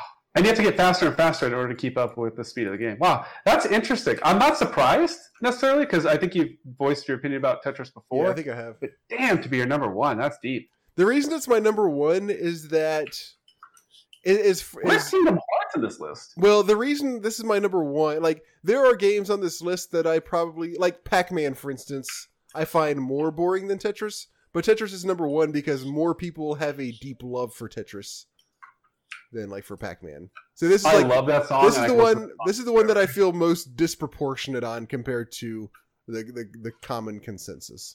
I'm gonna listen to that song right now. Just I love that theme song. I've heard so many remixes of it that are so good. But I think also part of it for me is lack of visuals. Like when I play games, not all the time, but a lot of times, like I'm very visually drawn into things. So considering it's literally just blocks, that's also a turn off for me. Robert's turn-offs include blocks. All right, let's go. We're making his Tinder profile. But At Drunky McStumbles. Kingdom Hearts, for instance, like what you brought up, that's one that we talked about earlier. That kind of like we were talking about earlier. I very strongly dislike that game, but I can understand the appeal of it. Yeah, I can understand that. At least the first one. I just don't understand the appeal of Tetris, really. I get what people think is fun about it, but I don't understand it's just not for you. I get it. They think that's fun. Listen, you can have your own opinion, even if it's wrong, Robert. There's nothing wrong with that. Okay, thank you. I appreciate it. You're welcome, my friend. All right, our next top 5 is going to be games that were most ahead of their time. Yeah, this is... I have nothing in my brain right now for this one, but I'm very excited to research it because... Actually, I just thought of a really good one. Yeah, I'm going to write that down right now. There are so many games when you're playing them and you're like, what year did this come out? No, there's no way this came out at that year. Like, this is so cool. Like, the mechanics. And you're like, this is way ahead of its time. Boom, right there. There's your top 5. I just thought of 3. What? Yeah. Damn, son. Okay. What's next? Emails? I lost my notes. Yeah. Emails. Yeah,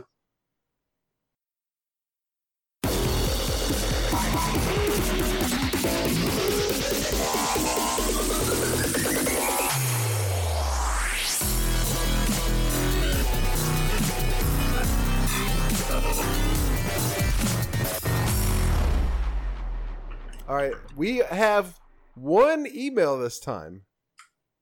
Wait, you 1-0, like 10, right? I like wish. 100? We have 100. Is that why we're in the 100 channel? Thankfully, it is a pretty good. Sized email. You can guess who it comes from. I'm gonna go with Chase the K Night Cleaner. Very good. Nice. Chase the Night Cleaner says, "Hello, gentlemen. How are you all doing today?" I'm doing well, man. It's a short week. I had a long, nice weekend. I'm in pretty high spirits. No matter what happens tomorrow, this is why I look at Fridays at work. No matter what happens tomorrow, I don't have to go to work the following day. Nice. That's a positive outlook. Yeah, you gotta have a positive one. He says, Chase the Night Cleaner tapping away the keys, laying down emails with ease. Damn, Chase. Remember the time Robert did a speech in defense of ASCII graphics? Love what you love, man. That was a good time and didn't mean to throw shade on a thing you like. And now, moving on to things we maybe don't like, the top 5 of the day, classic games. Oh, he's a part of it. Hell yeah. Classic games we don't get the appeal of. And a quick disclaimer, like potty humor, I just bounced off some of these games. Oh, I like potty humor, I just bounced off some of the... I don't get it. Anyway. You're supposed to get all of this humor. What the hell? You know, Chase. Number 5, Crash Bandicoot. Wow. I guess I never liked the series because we had an N64 and Mario 64 was awesome. Why take a step down and play Crash? That's a good point, honestly. The game never... Yeah, that's tough, man. That's a good reason. The game never appealed to me, and I didn't even like Crash's appearance or marketing. I mean, it got a chuckle out of me, but never made me want to play the games. I get it, it was edgy and cool to be kind of a dick in the 90s and early 2000s, but it just wasn't my thing. I didn't think Crash Bandicoot was a dick. No, he wasn't a dick. Yeah, not at all. I don't think, at least. I would say if you want to give it a shot, play the second one for PS1. I think that's a really, really good example of what makes those games so fun. All right. Duke Nukem 3D. Same criticism as above. Didn't pursue this game. Played it once. Saw that you could pay a stripper, which was novel at the time, and then got tired of the gameplay quick. Lots of other great first-person shooters out around this time. So yeah, I didn't need to play around in this one. That wasn't quite as good, and used cheap laughs to try and elevate itself up with the big dogs. It's a great way to put it, honestly. But Duke Nukem 3D did do a lot of original things. Like it had remember it had like the shrink ray gun and stuff like that. It was you're fighting alien like pig guys and stuff. I don't love Duke Nukem 3D, but I do kind of like it. I think it did some new things.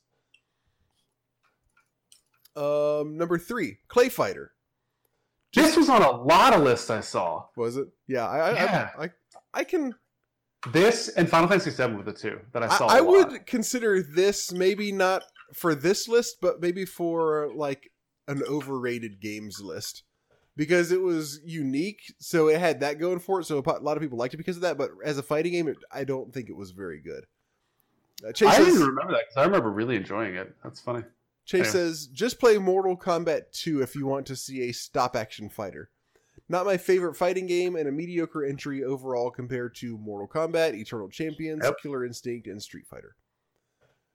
Number 2. That was literally the argument I saw for everybody, not even joking. Number 2, Command and Conquer. By the time Westwood started making RTS games that had multiplayer, I was already too deep into Warcraft to care about a reskin of Dune 2 that renamed the spice to Tiberian. Orcs vs. Humans was my RTS of choice until StarCraft arrived.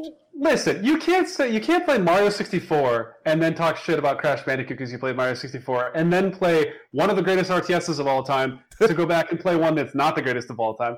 Yeah, no shit.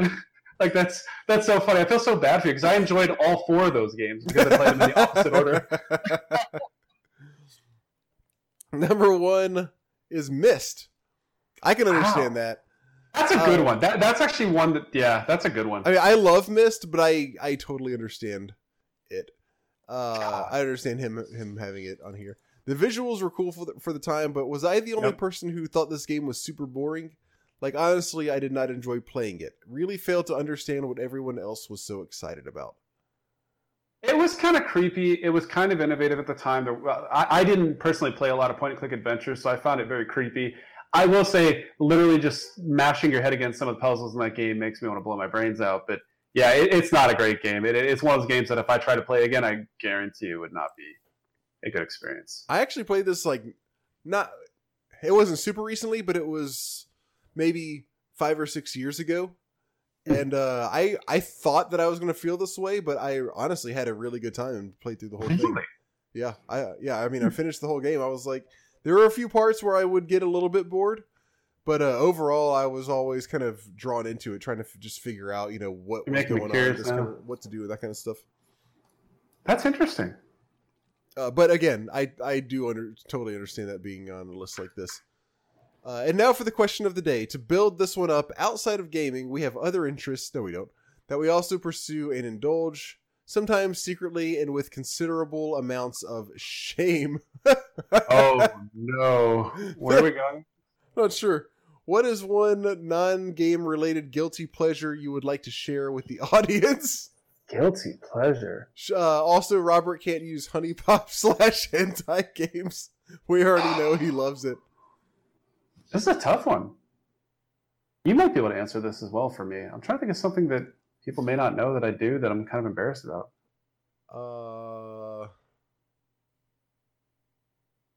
I don't know. I'm pretty open about everything that I do, though. Yeah, same. I don't think I really have anything. I would answer almost any question people would want to ask me, especially in regards to hobbies and stuff. That I'm embarrassed about.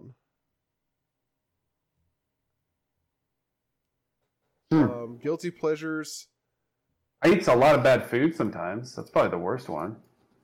I will order food a lot sometimes. But I'll order food. That's your guilty pleasure, is ordering food? Yeah, I mean, it's expensive, and a lot of times it's not healthy food. But I try to counterbalance it by exercising. I don't know. That's the worst thing that I probably do today. That's Jay's, is he eats bad food and then exercises. Yeah. I don't know. I'm trying to think what else is up there with me, but that's pretty much it. All I can think of is that I remembered a long time ago I talked about this. I played this game called Fairy Solitaire and I liked it. And that was kind of embarrassing that I like a game called Fairy Solitaire. But he's asking about outside of games. Yeah. When he says this phrase guilty pleasure, the one thing that pops up is the movie Can't Hardly Wait. Oh, I love that movie. I love that movie. Jennifer Love Hewitt is so hot in that movie. Have we maybe talked about this before? Lisa says I look like the guy that is in love with her. Which guy? The guy that's in love with her the whole time?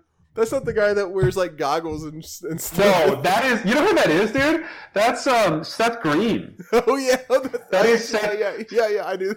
Nobody drink the beer. The beer is bad. Tastes fine to me. I can go with that movie all night. Where he's like, oh, that's a good one though. Yeah, go ahead. No, I like this actually. Where So I got one now. Where he's in the bathroom and he's like blow drying his like. Oh, he had his blow drying his pants. Dude, that movie. So I will say one of my favorite guilty pleasure movies that I'm not like embarrassed about it, but I think it's a highly underrated movie is Mean Girls. I think Mean Girls is such a fucking funny movie. I don't even know if I've heard of that movie. It's what's her name? Lindsay Lohan. We should watch it if you do come out. It's just a ridiculous movie. Tina Fey's in it, and she's hilarious. This is a really random cast. Tina Fey, Lindsay Lohan, Rachel McAdams is in it. Amanda Seyfried. It's called Mean Girls. Oh, it's Tim Meadows. Yeah, you ever seen Mean Girls? Man, it's a pretty funny movie. There are some lines in it that will just get me good every time. The People's Fist. Somebody today, this girl was laying on the ground stretching at work, and this guy's like, "Oh, somebody's gonna give her the people's elbow." And I started laughing, and she's like, "I don't get it." I was like, "Holy shit!" I don't even watch. What? No, Robert, you know this. Is that a wrestling move? Yeah. Why? I don't get why it's so funny though. Well, no, it was just surprising she didn't know what it was. Oh, okay. I'm not a huge wrestling person, but I know the people's elbow. So it's just such a funny thing to say. Like, is that from The Rock? I don't know whose it is. I just know it's from wrestling, and I know what the move is. I was talking to one of my friends this morning. I forgot how we got on this topic, but we were talking about people getting in fights in high school. And he said one time at his high school he saw two guys get in a fight because they were arguing over whether The Rock or Stone Cold Steve Austin was better. In a predetermined fight, they're arguing over who's going to win. Okay. Apply some logic here, folks. Dude, I remember people getting heated debates about the fact that WWE wasn't real when I was in grade school at the time. Gosh. So, but it's kids. But it's just like, holy shit, when people at the time I'm like, okay. But now looking back and I'm like, what? He's got a point. All right, but yeah, I don't really feel like I have any guilty pleasures. Yeah, we're pretty honest about it. I mean, really, yeah. All right. He says, for myself, and I don't tell everyone this, but I love anime. I don't think that's a guilty pleasure.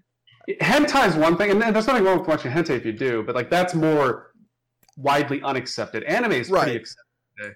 Yeah, I would say. Especially if you watch good. Yeah. Like back when I cleaned classrooms as a job, I would be streaming Crunchyroll over the big screens in the auditoriums on my lunch break. I think that's pretty awesome. Yeah, I would do that too. I watch a lot of shows on my work. Well, I try to. There's one that I just started watching. I don't even remember what it's called. I don't watch a ton of anime, but I do watch it from time to time for sure. Yeah, I would say. Oh shit! I would say the two that I always recommend is Steins Gate's. Really, I think Steins Gate's. Really, yeah, I've heard you talk about that a whole bunch. That one really got me good. I think Attack on Titan's a really fun guilty pleasure watch. It is just ridiculous. If you haven't watched Attack on Titan and you like action anime, it is so ridiculous and over the top at times. But god damn, is it fun to watch! Oh, it gets you going. Like the music is really well done. Some of the voice actors are just perfect. Very fun to watch. The one that I just started watching is Bakemonogatari.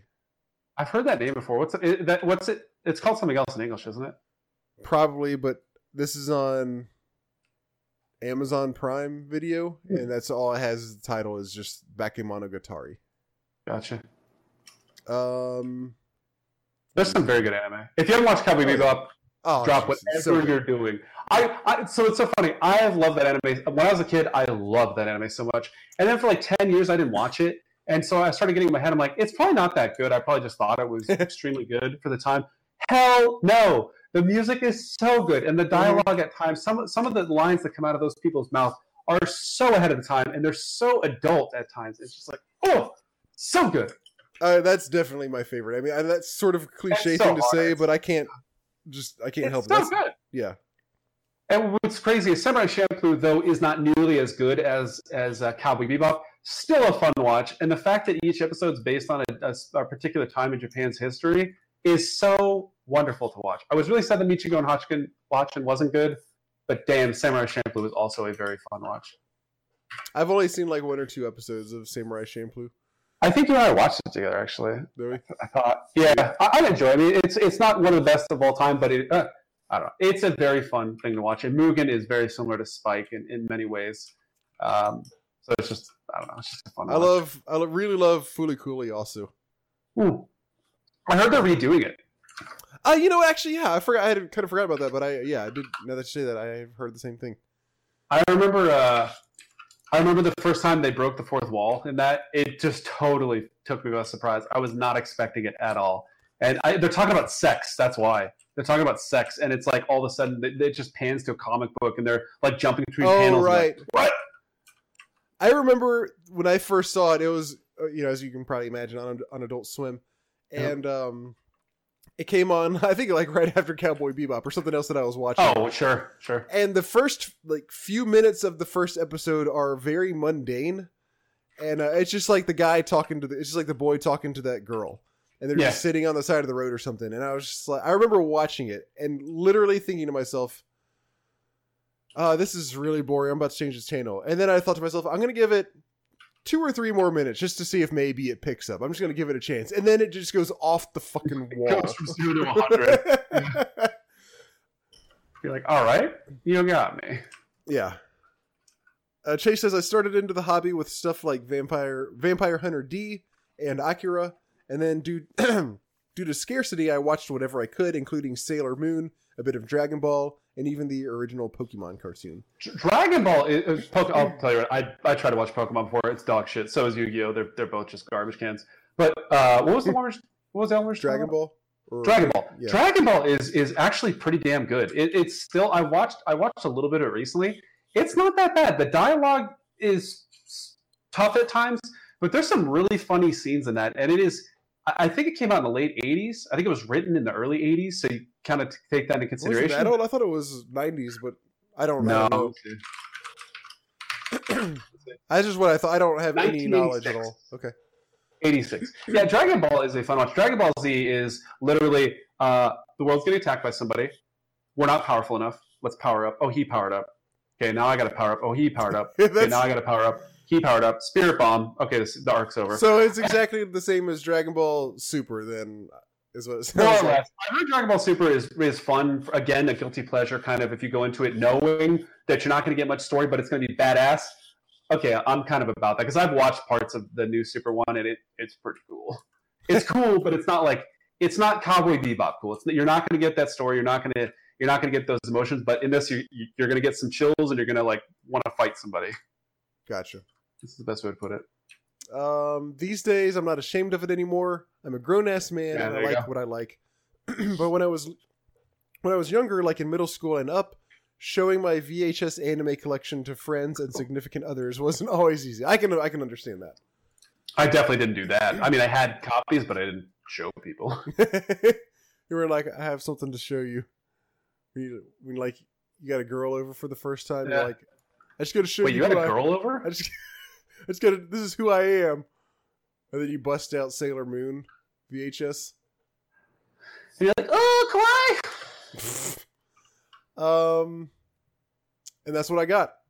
That's what he says. Thanks as always for your great podcast and this fun little part of it. Keep on doing what you do and talk again soon. Cheers, Chase the Night Cleaner. Thank you, sir, as always. Thanks, Chase. I think that's going to wrap us up. Oh, we got Current Gaming Subcast real quick. Which, Jay, I know you got something. Play Mario Party. Game's super fun. If you're wondering if the new Mario Party is good, if you liked the good ones, which is like 2 and 2. No, I'm just kidding. If you like the formula of the good Mario Parties, you will greatly enjoy this game. It's very well done. Very, very fun game. Awesome. Word has it you've also been playing League of Legends. Oh yeah, I play League off and on all the time. Okay. I took like a couple year gap, but I've just been playing a little bit recently with friends. I'm not taking it seriously or anything. Okay. I've got 2. I'll go quick. I think maybe actually this time. The first one I've been playing is called Puss, and nice. It is a really weird. It's not really a puzzle game. I don't even know how to describe what kind of game it is. This is what you're doing. You're basically moving the mouse cursor around, and dodging things, but not so much projectiles and stuff as keeping them on paths that are moving around and trying not to go off the path. The game is you're controlling this little cat icon, and what you do is you're not just literally moving a mouse cursor, but you're clicking on the cat and holding it down and moving that. So you're more or less just moving a mouse cursor, and it'll have these areas where it's clear, where it's fairly obvious that you can move around, and then you can't hit the edges or anything like that. And then the path that you're moving on, it moves in certain places and disappears in certain spots. So you have to figure out basically how to move your cat cursor from one part of the screen to another part without bumping into walls and stuff. Really, and in the meantime, there's all sorts of like crazy, like really super trippy visuals going on in the background and weird music and stuff. It's really pretty fun game. And then the other game I've been playing is Return of the Obra Dinn, which is a new indie game that came out maybe 3 or 4 weeks ago. And this is a more or less, it's basically a murder mystery game. Okay. But imagine a murder mystery game where the murder took place on this boat, like back in the old seafaring days. And but imagine, instead of you trying to solve a mystery on this a murder mystery on this boat, instead of trying to solve one murder, every single person on the boat got murdered, and you're trying to solve every single one of them. One by one or all at the same time? Well, I'm not really sure what you mean. But all the murders happen at once, or so the ship? No, not all of the murders happened at once. The ship went out to sea.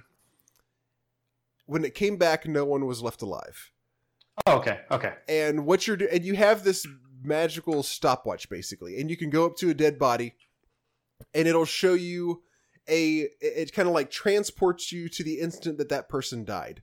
And okay. What you're looking at is it's a 3-dimensional game. You walk around using WASD keys and everything, but when you're walking around in this instant where one person died, everything is frozen in place.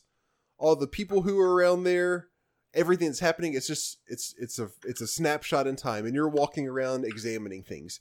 You're trying to figure out who is who killed this person, who killed that person, how did this person die, how did that person die, for every one of like 60 people on the boat. It is quite a long game. I've been playing it quite a bit, and I'm probably about 70% of the way through right now. But it is really a pretty fun game, and the story that you see, because as you see all these different snapshots and stuff, a story kind of starts to emerge out of all those things you see. And also, whenever you're transported to a scene, you also hear maybe a few seconds of dialogue. So even though what you're seeing is one instant in time, you get to listen to, maybe 5 or 10 seconds of people talking or screaming or whatever it may be. So you get a little bit more of it than just the snapshots. And then you also have this sort of magical book that sort of fills in stuff as you see these snapshots, so you can kind of see what order things happened in. So as you kind of see more and more and more, you kind of get to this really sort of crazy story that comes into play. There's all sorts of really cool, like, kind of classic seafaring horror story tropes kind of come into play. Davy Jones? No, but stuff very much along that line. Okay. Really, really a cool game, and it's definitely kind of a if you want something to kind of like a sort of almost kind of like a brain teaser type game, not in the riddle sense, but in the sense it's like, okay, I have to use deductive reasoning to figure out who this guy might be and how maybe this person died, and which person is this? Who is this? Is this guy the captain here, or was he a first mate, or what? Really, just I'm having a really fun time with it, and also the visual style is extremely cool. You kind of just have to. It's a blend of modern graphics and very, very rudimentary early PC graphics. I'll stop there I highly recommend it. For our outro, let's go into it. You got anything else before we wrap this up, Jay? Happy holidays, everybody. Yes, Enjoy your time. Be safe. yes. Happy Thanksgiving to everybody. Reminder that our game of the quarter is coming up very soon. It is Giants Citizen Kabuto. If you're a new listener, the game of the quarter is where Jay and I are both going to play the same game for an episode, and anyone who wants to is invited to also play it and write in their thoughts for that episode. Again, it is Giants Citizen Kabuto, and we sort of talked briefly before we started recording, and it looks like the date that we are going to record the episode where we talk about that is probably going to be Tuesday, December 18th. So, if you want to play Giant Citizen Kabuto and send in your thoughts, send us an email about it by December 18th. Aside from that, make sure you subscribe to us on iTunes. Tell all your friends to listen to us. Follow us at Class And if you don't have any Gamescast. friends, get some. Sorry. Get some, yeah. Follow me at King Octavius. Mail us, mail at classicgamingpodcast.com. Again, if you want to mail us your top 5 for our next episode, we are doing to games that were most ahead of their time. Jay, you got anything to say to our dear listeners before we go? Email us. Email us. Thank you everybody for listening. We will see you all in 2 weeks. And once again, have a fantastic freaking Thanksgiving. Yeah, do what you want. Eat tons of food. Make Ooh. yourself sick.